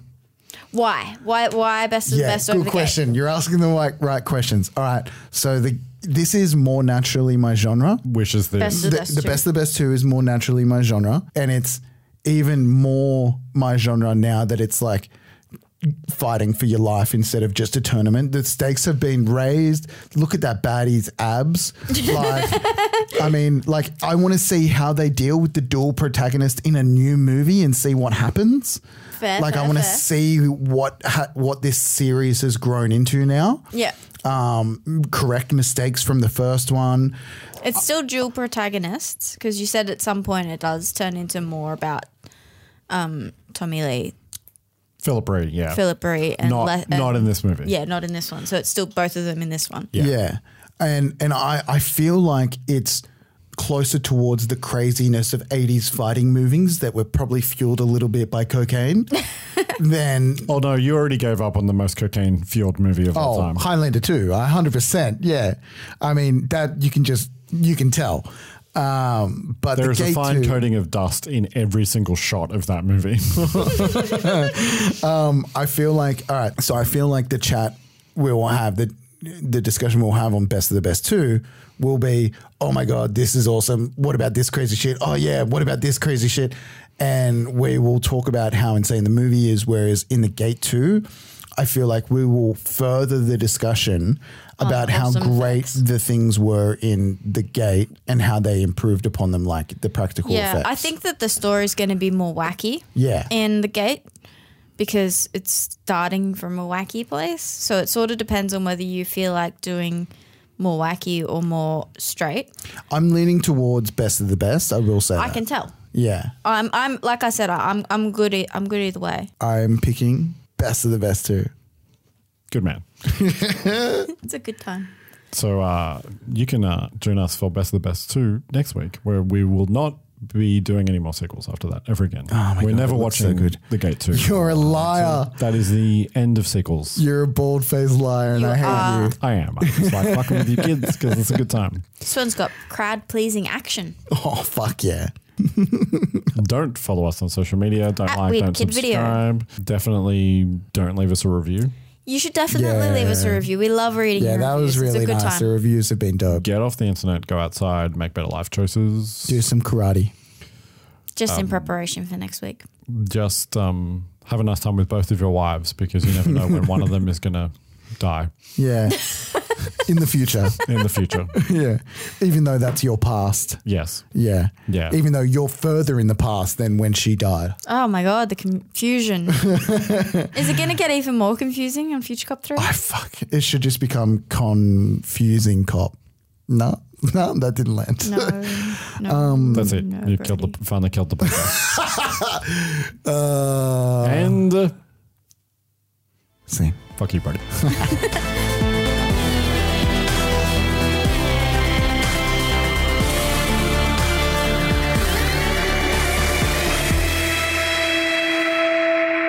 Oh my God, Jack, it is you. The only man I ever had sex with.